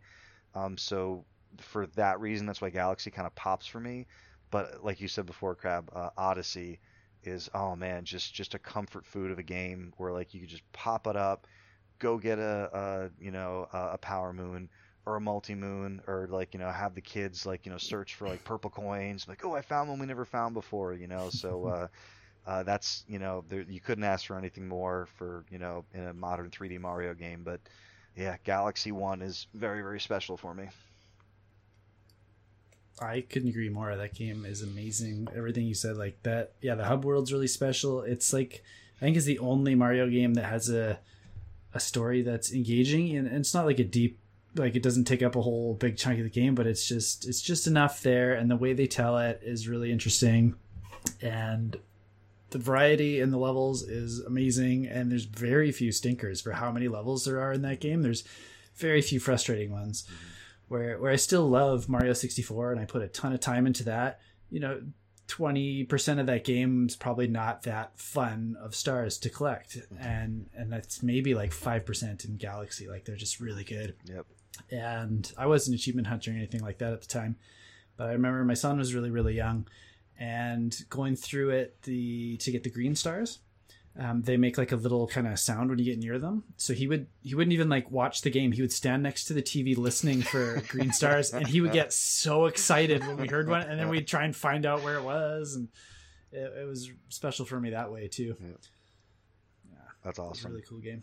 Yeah, and like you said, 2, amazing. And if you just want amazing levels and platforming, and you want to cut out the hub and the story and all that stuff, like that's the game for you. I kind of hold them both equally, because it just depends what kind of mood I'm in for that day. If I just want straight platforming, or if I want the whole atmosphere, I'll go Galaxy 1. But if I just want, just right to the levels, I'll go to Galaxy 2. Both very good. But I don't think you've played nearly as many 3D Marios, Chris. Is that right? Yeah, the 3D. I played 64, and played all the way through it because that's the game I had. That was the game for quite a while. But yeah, once they kind of lost me. I bought Sunshine on the GameCube, and I don't think I beat it. I played pretty far, but I kind of got to the point where I'm like, I'm good.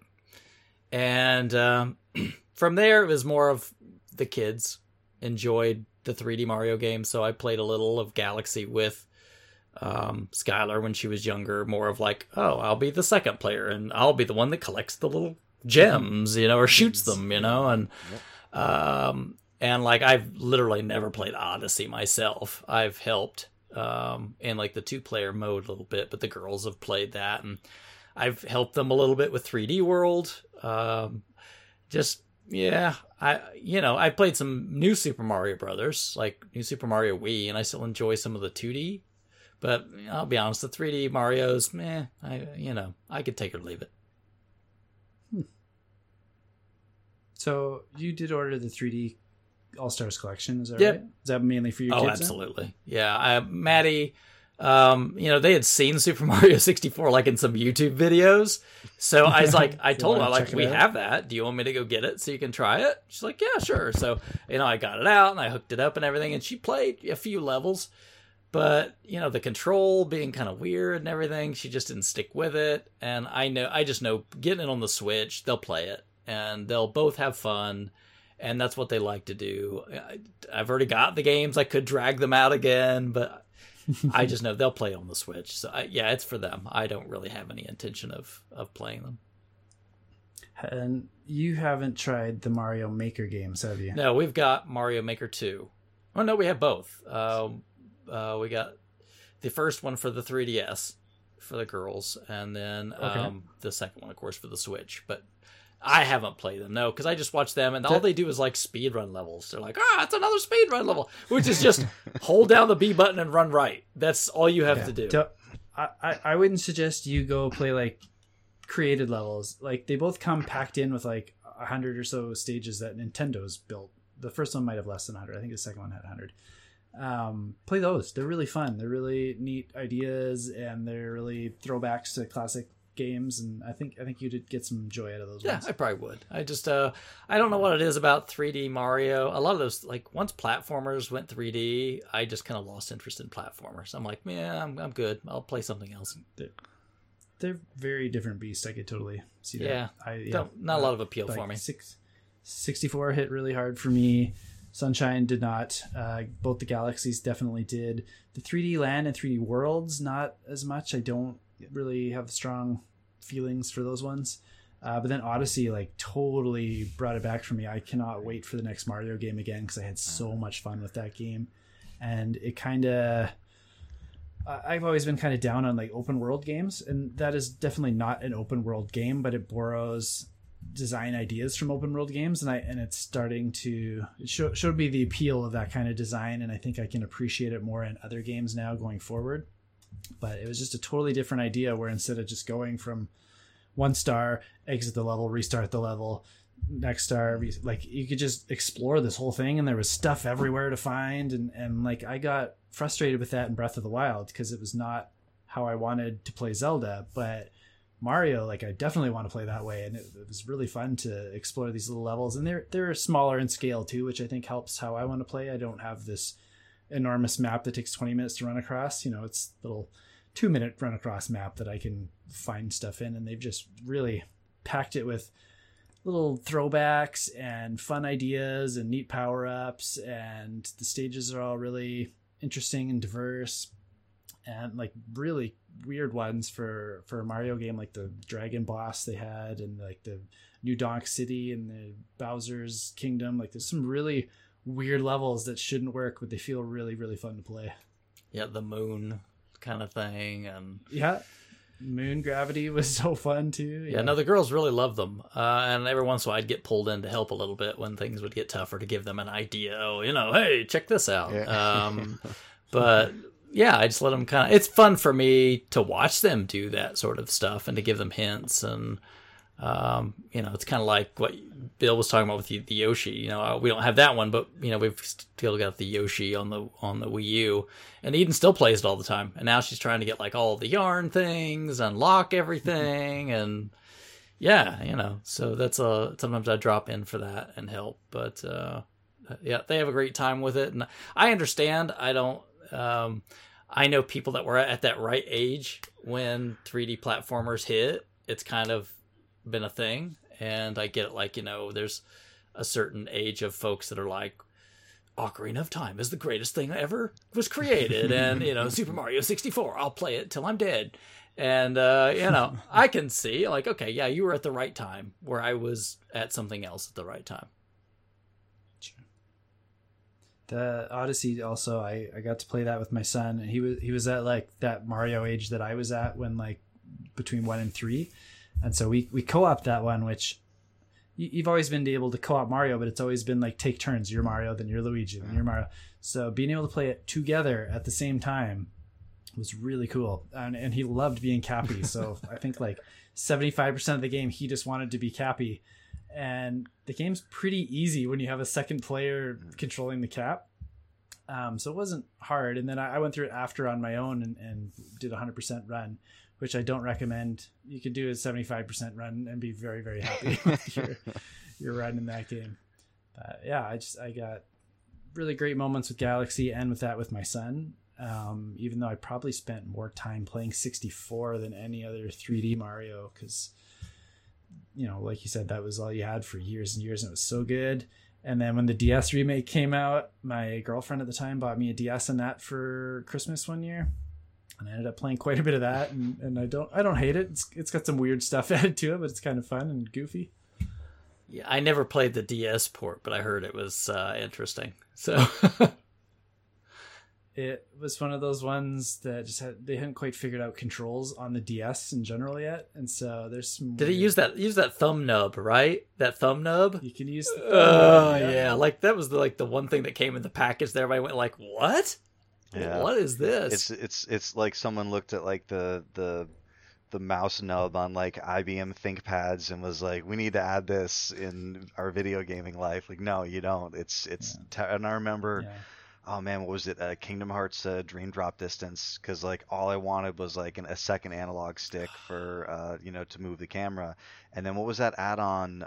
There was like a thing you could drop on with that second stick, and it was like I considered getting it just for that game, and I'm like, you know what? I can't. Like, Frankenstick, I can't, right? Yeah, I can't like justify this add-on. And then here we are years later, Dream Drop has been, ported to consoles. So now like you can, have your camera movement. But yeah, I actually forgot about the Mario 64 DS port. I played quite a bit of that one too. That's all you had around the first year of the DS. I was playing a lot of Polarium and a lot of Mario DS. Was Ocarina early on in the DS life, or that wasn't until later?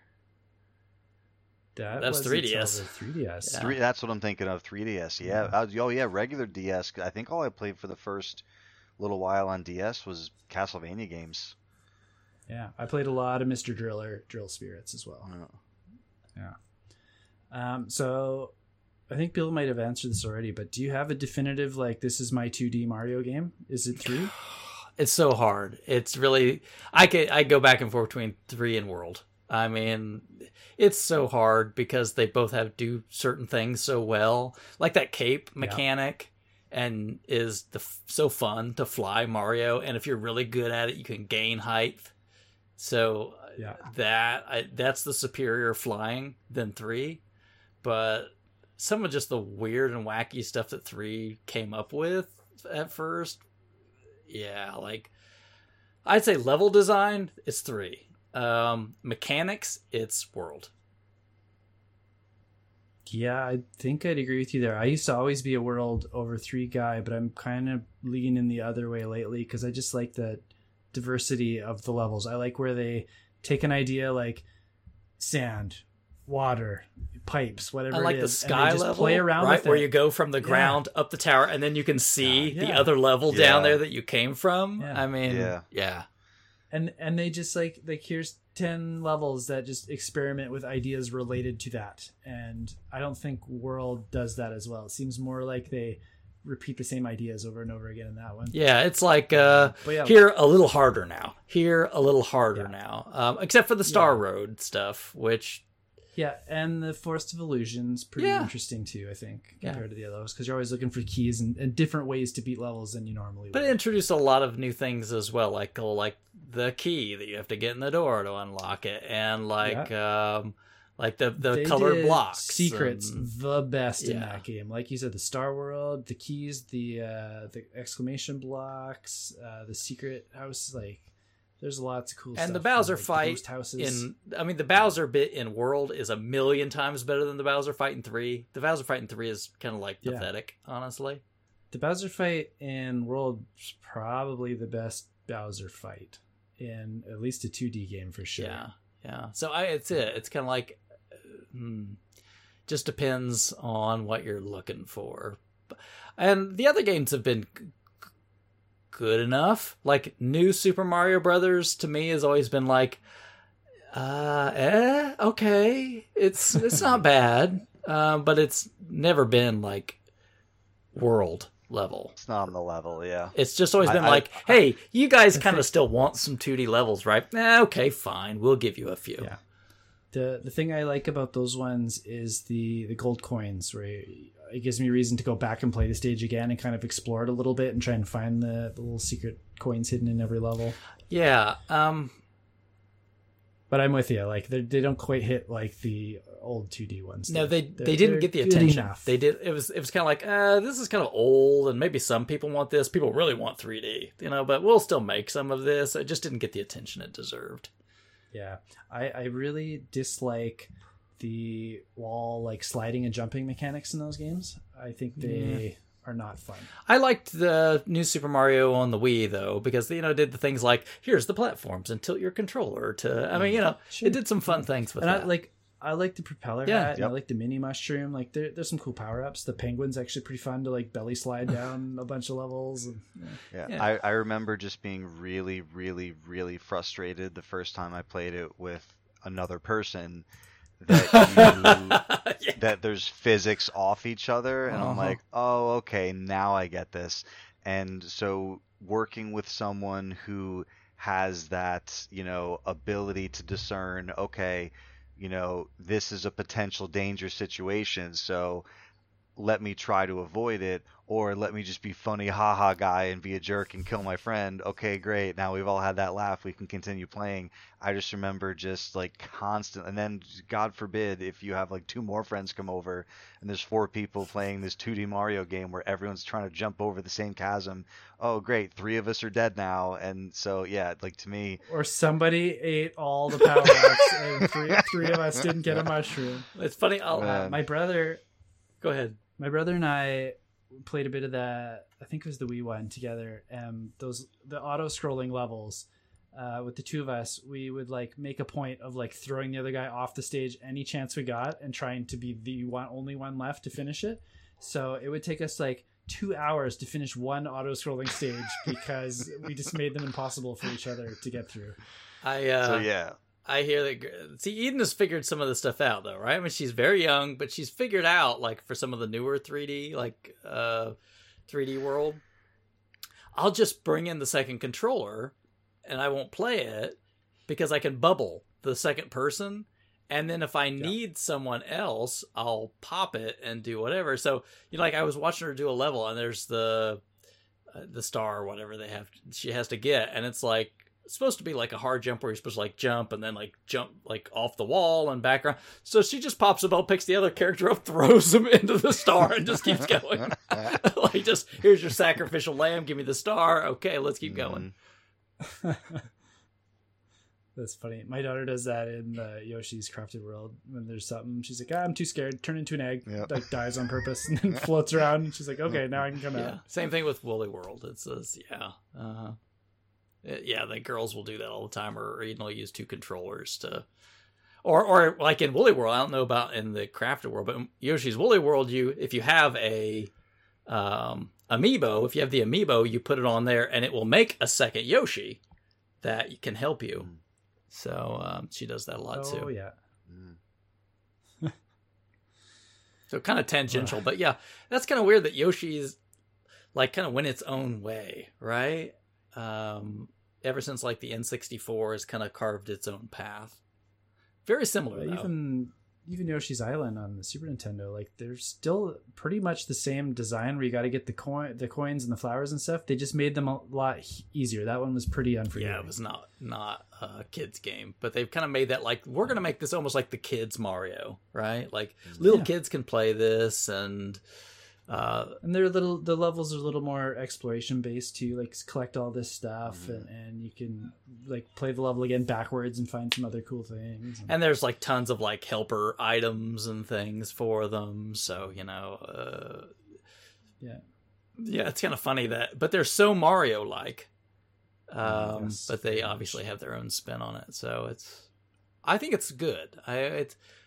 That's why it's like Eden being the younger one. She gravitates to that a little bit more, I think, because it's not quite as challenging. Sure, they're really charming looking too. Like they just look really fun. Yeah, but I don't think you can separate Yoshi from Mario. It's kind of they're still too intertwined together. Yeah, totally agree with you. Even the bad guys, like you see Shy Guys in both, and K-Mix in both, and Bowser Jr.'s in both. Like, yeah, they share a lot. Yeah, but you just don't really see Mario in any of the Yoshi games anymore. Not anymore, no. Just the DS one and the Super Nintendo one, I think. Yeah, and they kind of ditched them. Yeah, it's kind of like just like Mario went, forget about it. I won't check on him anymore. Except, I mean, nope. Sunshine had Yoshis, right? If I remember right. They're bad Yoshis, though. But it's Yoshi. Yoshis. Yeah, it's true. So there's a bazillion Mario spin-offs as well. Yeah. Like, and I'm not exaggerating, literal bazillion. What's your guys' experience with those, and do you have any favorites? Fairly limited. So for me, we have a little experience with Mario Party. Never got into it. Like back when it was kind of new, but then like, the Switch one, whatever number Mario Party it is, we got it for the boys for Christmas, and, play it a little bit, and they're into it. And it's kind of nice that, there's something that we can sit down, like the whole family, can play together, and, we can be teams or kind of be like, like one-on-one type deal. I mean, yeah, and everyone's played a little bit of Mario Kart, and for me, like Mario Kart's fun, but I never moved past because like Mario Kart's one of those games where you just hand someone a controller, that's the gas, that's the brake, that's the button you press to do an item, go, and anyone can play it, and then you get like a little bit better at it, and then there's like the next level you got to move to where like you understand drifting and how the turns work and how you need to like build up momentum and how you can do these extra things. And for me, like I never made it that extra push, so I can just play it, just pick it up and kind of half be paying attention and have some fun in Mario Kart. But if it gets, if the CCs get too high or if like the competition gets too, I'm like, okay, I'm done. I'm walking away from Mario Kart now. None of the, we don't have huge experience with a lot of the Mario spin-offs. I don't know if you consider Mike Tyson's Punch-Out a Mario spin-off. He has a starring role in most levels in that game. And then probably Mario RPG is the one that I've played the most. And it's not just like, a thing that Mario happens to be in like Tyson. It's like, here's like a Mario RPG, made by a company that makes really good RPGs. For me, it's not the character Mario that I love, it's the Mario games that I love. I love Mario, Super Mario Brothers rather. I love Super Mario Brothers 3. Even though Mario Brothers 2 is kind of like a different animal and a different, like a kind of thing, like I played that a lot when I was a kid, and nobody picks Mario in that game. Yeah, yeah, exactly. That's Luigi Brothers 2 for me. Yeah. So or Toad if you want to pick things fast, or Princess if my wife is playing. So and I love like Mario Odyssey and I love Mario Galaxy and like so, but it's like And it's like, yeah, Mario's in all those, but it's like if the game was the same thing with like another character in it, I would still love it because the game's really good. So for me, it's not like, oh, this game has Mario in it, I must play it. Like, ooh, Mario and Sonic at the Olympics, I must play it. It's like, no, I don't want to play, that game. So for me, it's more about the game than the character. Probably Mario RPG is the Mario spin-off I've put the most time into. But I would think a lot of people would kind of lean towards Kart as a big one, and Party maybe. Yeah, for me, it would. I've played quite a few of them. Some are pretty terrible. I mean, there's Mario's time. I promised to bring up Mario's Time Machine and Hotel Mario, so those are things that exist. I think Mario teaches typing is a thing that you could also do. Yep. And I forgot, would you consider Paper a spin-off? Yeah, absolutely. Okay. Yeah. Anything that's not like a Mario, like here's Mario 1, 2, or like a mainline Mario game. Yeah. Yeah, absolutely. Okay. Yeah, I don't have as much experience with Paper either, but it just kind of slipped my mind there and just thought of it. Well, and there's I kind of put them in the same vein as like Mario RPG. And then there's the Mario and Luigi games that have been mostly on like the DS and the 3DS, like Inside Story and some of those. GBA as well. Yeah. There's so many spin-offs. But I mean, if I had to talk about ones that I've played the most, it's definitely Mario Party. I mean, like when the first Mario Party came out, oh my, sore hands like crazy. Yeah. Like played with like at parties or like college or what time frame we talking about? Well, see, that was so it was probably early mid-20s. So it was me, my girlfriend at the time, and some of our friends, and we just break out the 4 controllers and do the circle thing with your palm like crazy.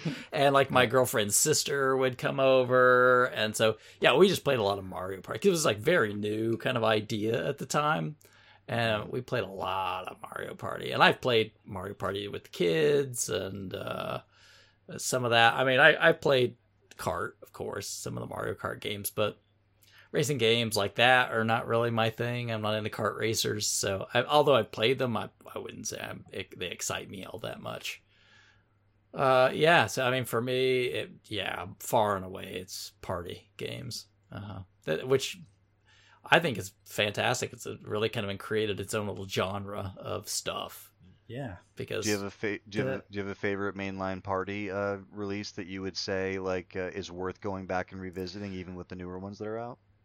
For me, I would never suggest to any human being that values their hand that they play Mario Party 1, because that was all like these spinning games with the stick, and then they realized after that, people are destroying controllers in their hands by doing this. So like the later Mario Parties on 64, so I'd say pick like Mario Party 2 or Mario Party 3 on N64, good games, not going to destroy your hands or the controllers. So pick up Mario Party 3 on the N64 or something, have fun. Or the newer ones are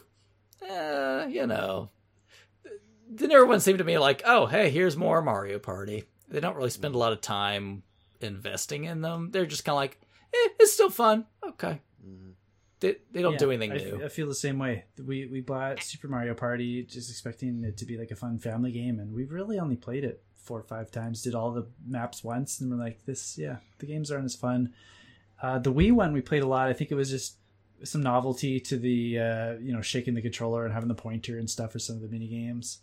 But the first one hit us hard too, where I remember sneaking it on a school trip. We were going down to Vancouver to play an orchestra competition. I was in the school band, and we weren't supposed to bring it, but we snuck it into the hotel.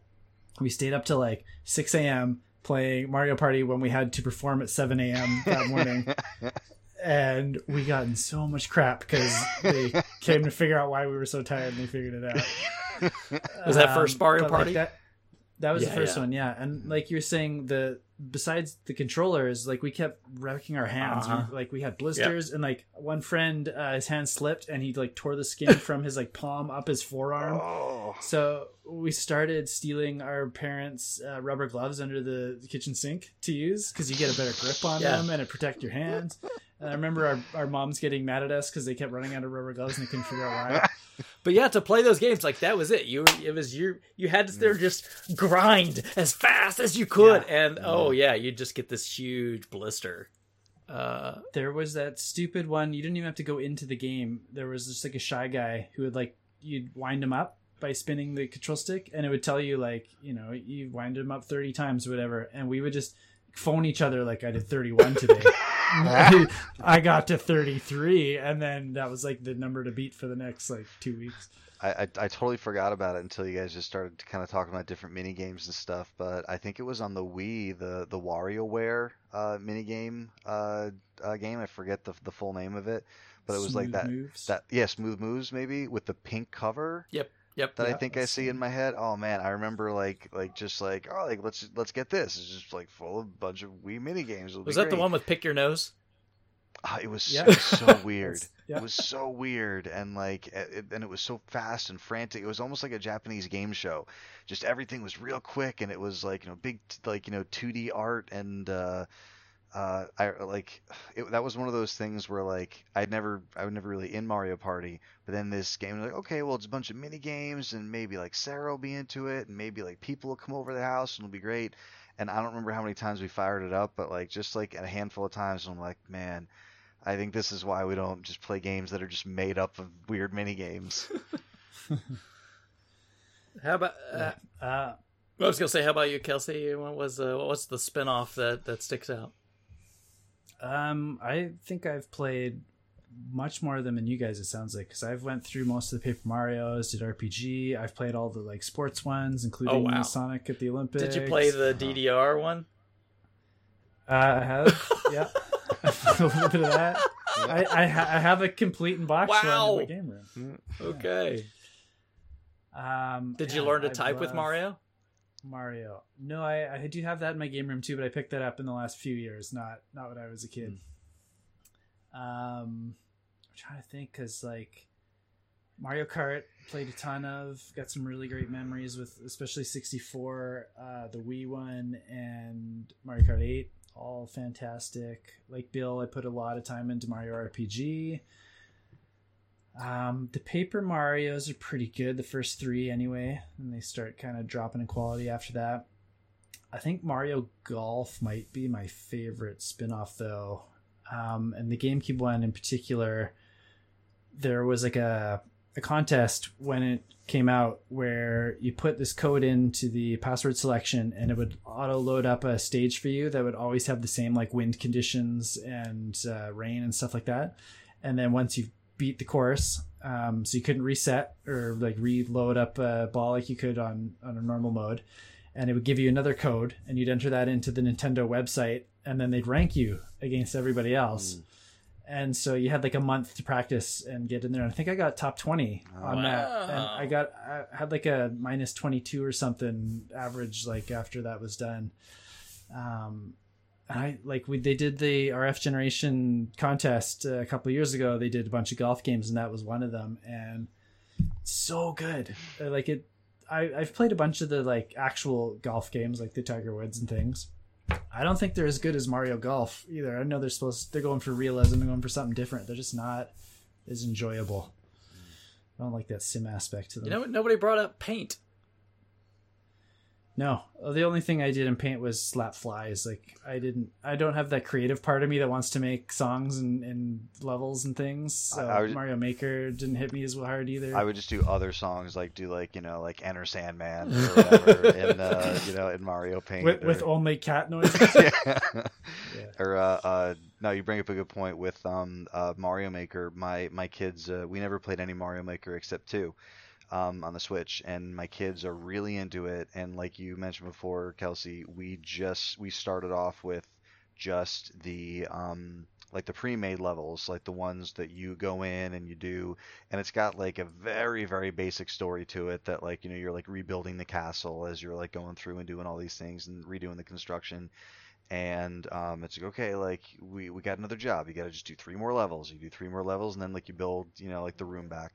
And so you could go into like the story mode or the create mode, and you go into create, and there's this like weird little tutorial that and I know you can't have everything, but like the tricky part is when my kids started playing it, they weren't reading yet, and there's no voice in any of these tutorials. It's all like written, and there's a lot of humor in it, but it's like written in a way that's like, like it's being delivered in this weird like comedically timed thing, and like I'm like trying to translate it for the kids, and I'm like it's just falling flat, and like they're like, Dad, I don't get it, and I'm like, it's just a bad joke, like don't worry about it. And they're like, like try to think of like, like an overall theme of like what you want your level to feel like and look like. And I'm like, dude, like you're not talking to college kids. Like, you're just trying to like tell my kids like, how do you put a block there on the thing? So we tried to go through the tutorials and just like couldn't do it. So my kids didn't do the build a level stuff for like ever. And then they actually learned by watching YouTube. It was a lot easier to watch someone just be like, go to this tool and then grab this thing and then put this here, and that's how this does this. And they'll just mess around in creative mode, not even like making a level really, just like makes funny sounds. And I love how the music and the sound effects like follow what you're doing. So there'll be like a song going on, and like you'll like pull like a piece of land over, and it's like and it just gives you like something going on besides like what you're controlling. And they think it's hilarious to make a level that's completely impossible. Like they'll get in there and they'll put like 97 bullet bills like flying at you, not Boomer Bill that they're trying to rename it to now, okay, Boomer. Like fireballs falling everywhere, and just like like you go into like a pipe and like it lets you out into an abyss. Like just they think it's the funniest thing in the world, so they'll build a level. They'll be, Daddy, come beat my level. And I'm like, all right, like here we go, like let's get ready. And then like you start the level, and you just see like the mountain of crap that's about to like destroy you. And I'm like, guys, like you need to make a level that's actually possible to beat. So I tell them, just like the game tells them, it's like you can't upload a level unless you can beat it. So I was like, once you guys finish the level, like then I'll play. And that's the one piece of advice I had to give them.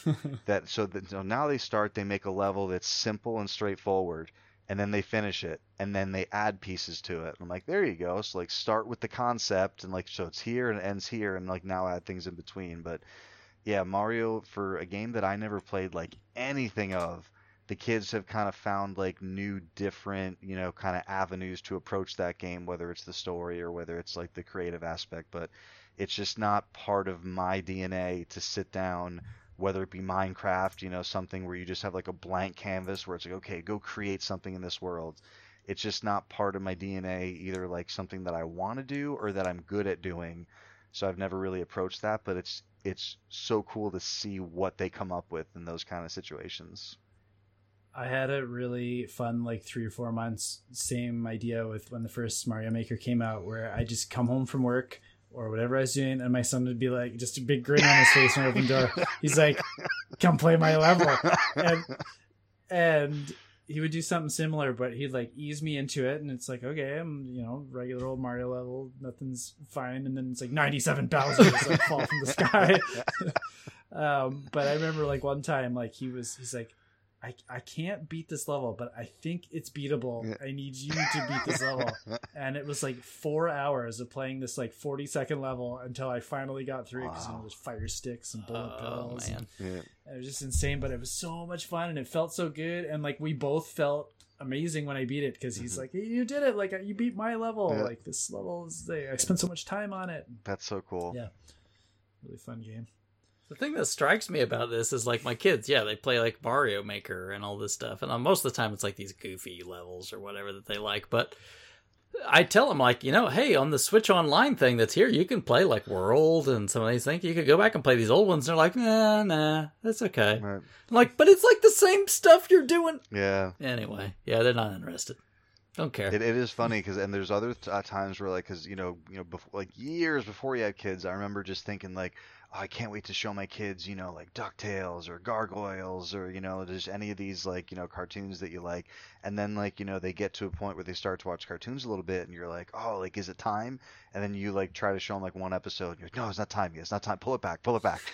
And like I keep thinking, okay, like is it ready? And then like so I'm trying to like plant the seed for Batman. I'm like, Callahan, there's Batman the animated series, huh? And he's like, oh yeah, we have one of those books. So like I put on like that first episode, and I'm thinking like, is it time? No, it's not time yet. Like they're not interested, like. And it's weird because like it's getting to the point where I'm like, I just don't know if they're going to be into this because it's so different now. And like, it's the same thing. Like, I forget if I have a terrible memory in my old age, and I'm sorry, but if it was one of you who said this or if I heard it somewhere else, but I remember, like someone was telling a story about it was their kids were like, really into Minecraft. And they were like, "Oh, I'm gonna get them like the Lego, one of the Lego games. Doesn't matter what, Lego Star Wars, Lego Undercover City, whatever it is. Oh, here's Lego. Like you're gonna love this." And like 10 minutes into it, the kid's like, I can't build anything. Like I can't like do what I want. And they're like, "Oh yeah, like but it's a level. You just gotta move through it." Like, no, sorry. Like I want to do what I want to do. I want to build. I want to like be my own boss. And it's just I know it's a weird tangent to be on, but like I think about the things that I thought were cool that I couldn't wait to show my kids, and like it is just not the same. They don't have that same, feeling for things that I did. I personally think that old Batman animated series holds up, but like if you think of every other cartoon you watched when you're a kid, cartoons are so much better now. Yeah. It's hard to go back to them even as yourself with nostalgia for most of them. I've been getting inundated with Steven Universe lately, and I will tell you, I don't think they're better. They're just Not different. all of them. They're different. And also not to get onto the the track of like how they're designed and like the psychology involved and to keep them watching and all that kind of stuff, but like they watch and they love Adventure Time. And when you watch Adventure Time, it's like it's really cool, it's interesting, but like it is like nonstop. And then like there's some silly, and then there's some some funny, and then some touching, and then that's the wrong word, some like something that's like really heartfelt, like a friendship moment between like a young boy and a young girl, and like it's so much, and it's like one thing after the other. And then you show them like an old episode of Gargoyles or an old episode of X-Men or an old episode of DuckTales, and it's just a very slow point A to point B, one long story with like a weird like payoff, like, oh, the moral of the story is don't be late for school.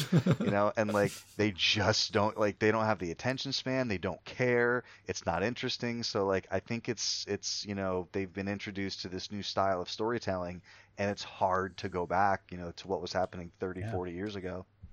One of my favorite moments ever with my daughter was, I remember we had this like super long day. I was like, normally I'm always in a really positive mood. It was one of those really rare moments where I was feeling really crummy at the end of the day and down, and I don't know if that was rubbing off on her or what. We got home at like 10 o'clock, which she's normally in sleep by then. I think she was 3 at the time, and she knows that I really like Batman. She doesn't care at all about Batman, but we got home at 10 o'clock, and she grabbed my hand and took me downstairs, and she's like, let's watch Batman. And she told me to put on the animated series, and we fell asleep on the couch watching it. And I don't know, she's never asked before or after to watch it, so I don't know if she's picked up that I needed something fun that night. Wow. It was really great. That's so cool. Very empathic. Yeah. Yes, definitely. So we're getting close to time here. I got to start reeling this back in. Yeah. So is there any other focused. Mario memory that you want to share before we close out? Chris and Kelsey at my house playing the first time that the second time that I met Chris. The first time I believe that I met Kelsey was in town for Retro World, and I am blessed to own a dual screen PlayChoice 10. And you guys were both over, and we were hanging out in the basement, and we just got there, and there were some more people that were going to be coming. We're like, oh, we have some time. Let's play some, fire up the arcade game. So I fired up the PlayChoice, and Chris decides he's going to play Mario 1. So I don't remember how long he was playing. We were kind of just hanging out, shooting the breeze, like looking at the big collection that's down there and just chatting it up and everything. And so eventually Chris ends up. Was it stage 8-3? 8-3. 8-3. Yes. Yep. So it was 8-3 because it was like the castles in the background and like all like the Hammer Bros and some Koopa Troopas, and so he gets to a point in this stage where he jumps on a Koopa Troopa and kicks it forward, and he's running behind it. And Yes. it's killing like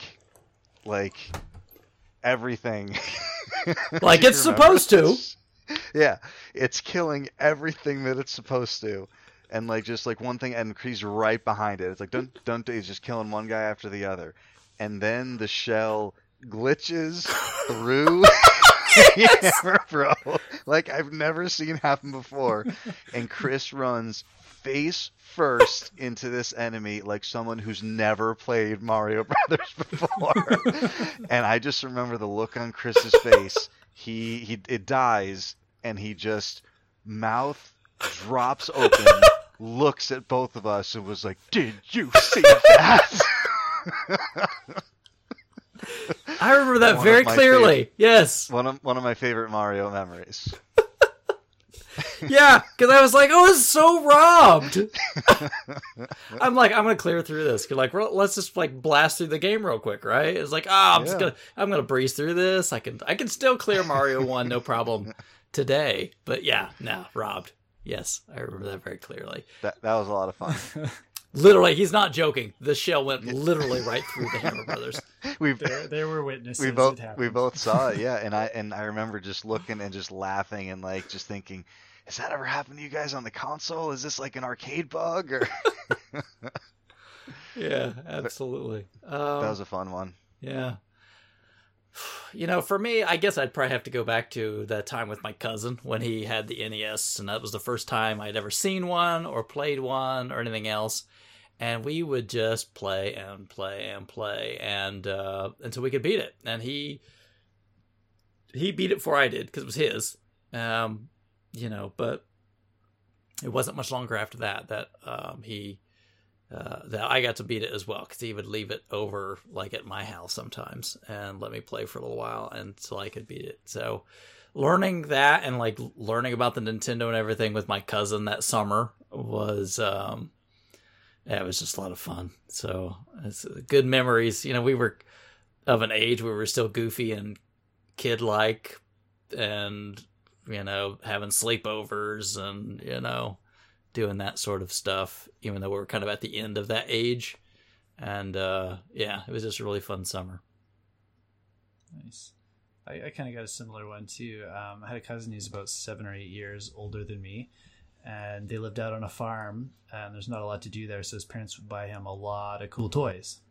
So when we go over there, he'd have the Nintendo and the huge stack of games, all the Nintendo powers. He had a Power Glove. Like, he had all this stuff I'd never seen. Like, all I had was Nintendo, Duck Hunt, Super Mario for a long time.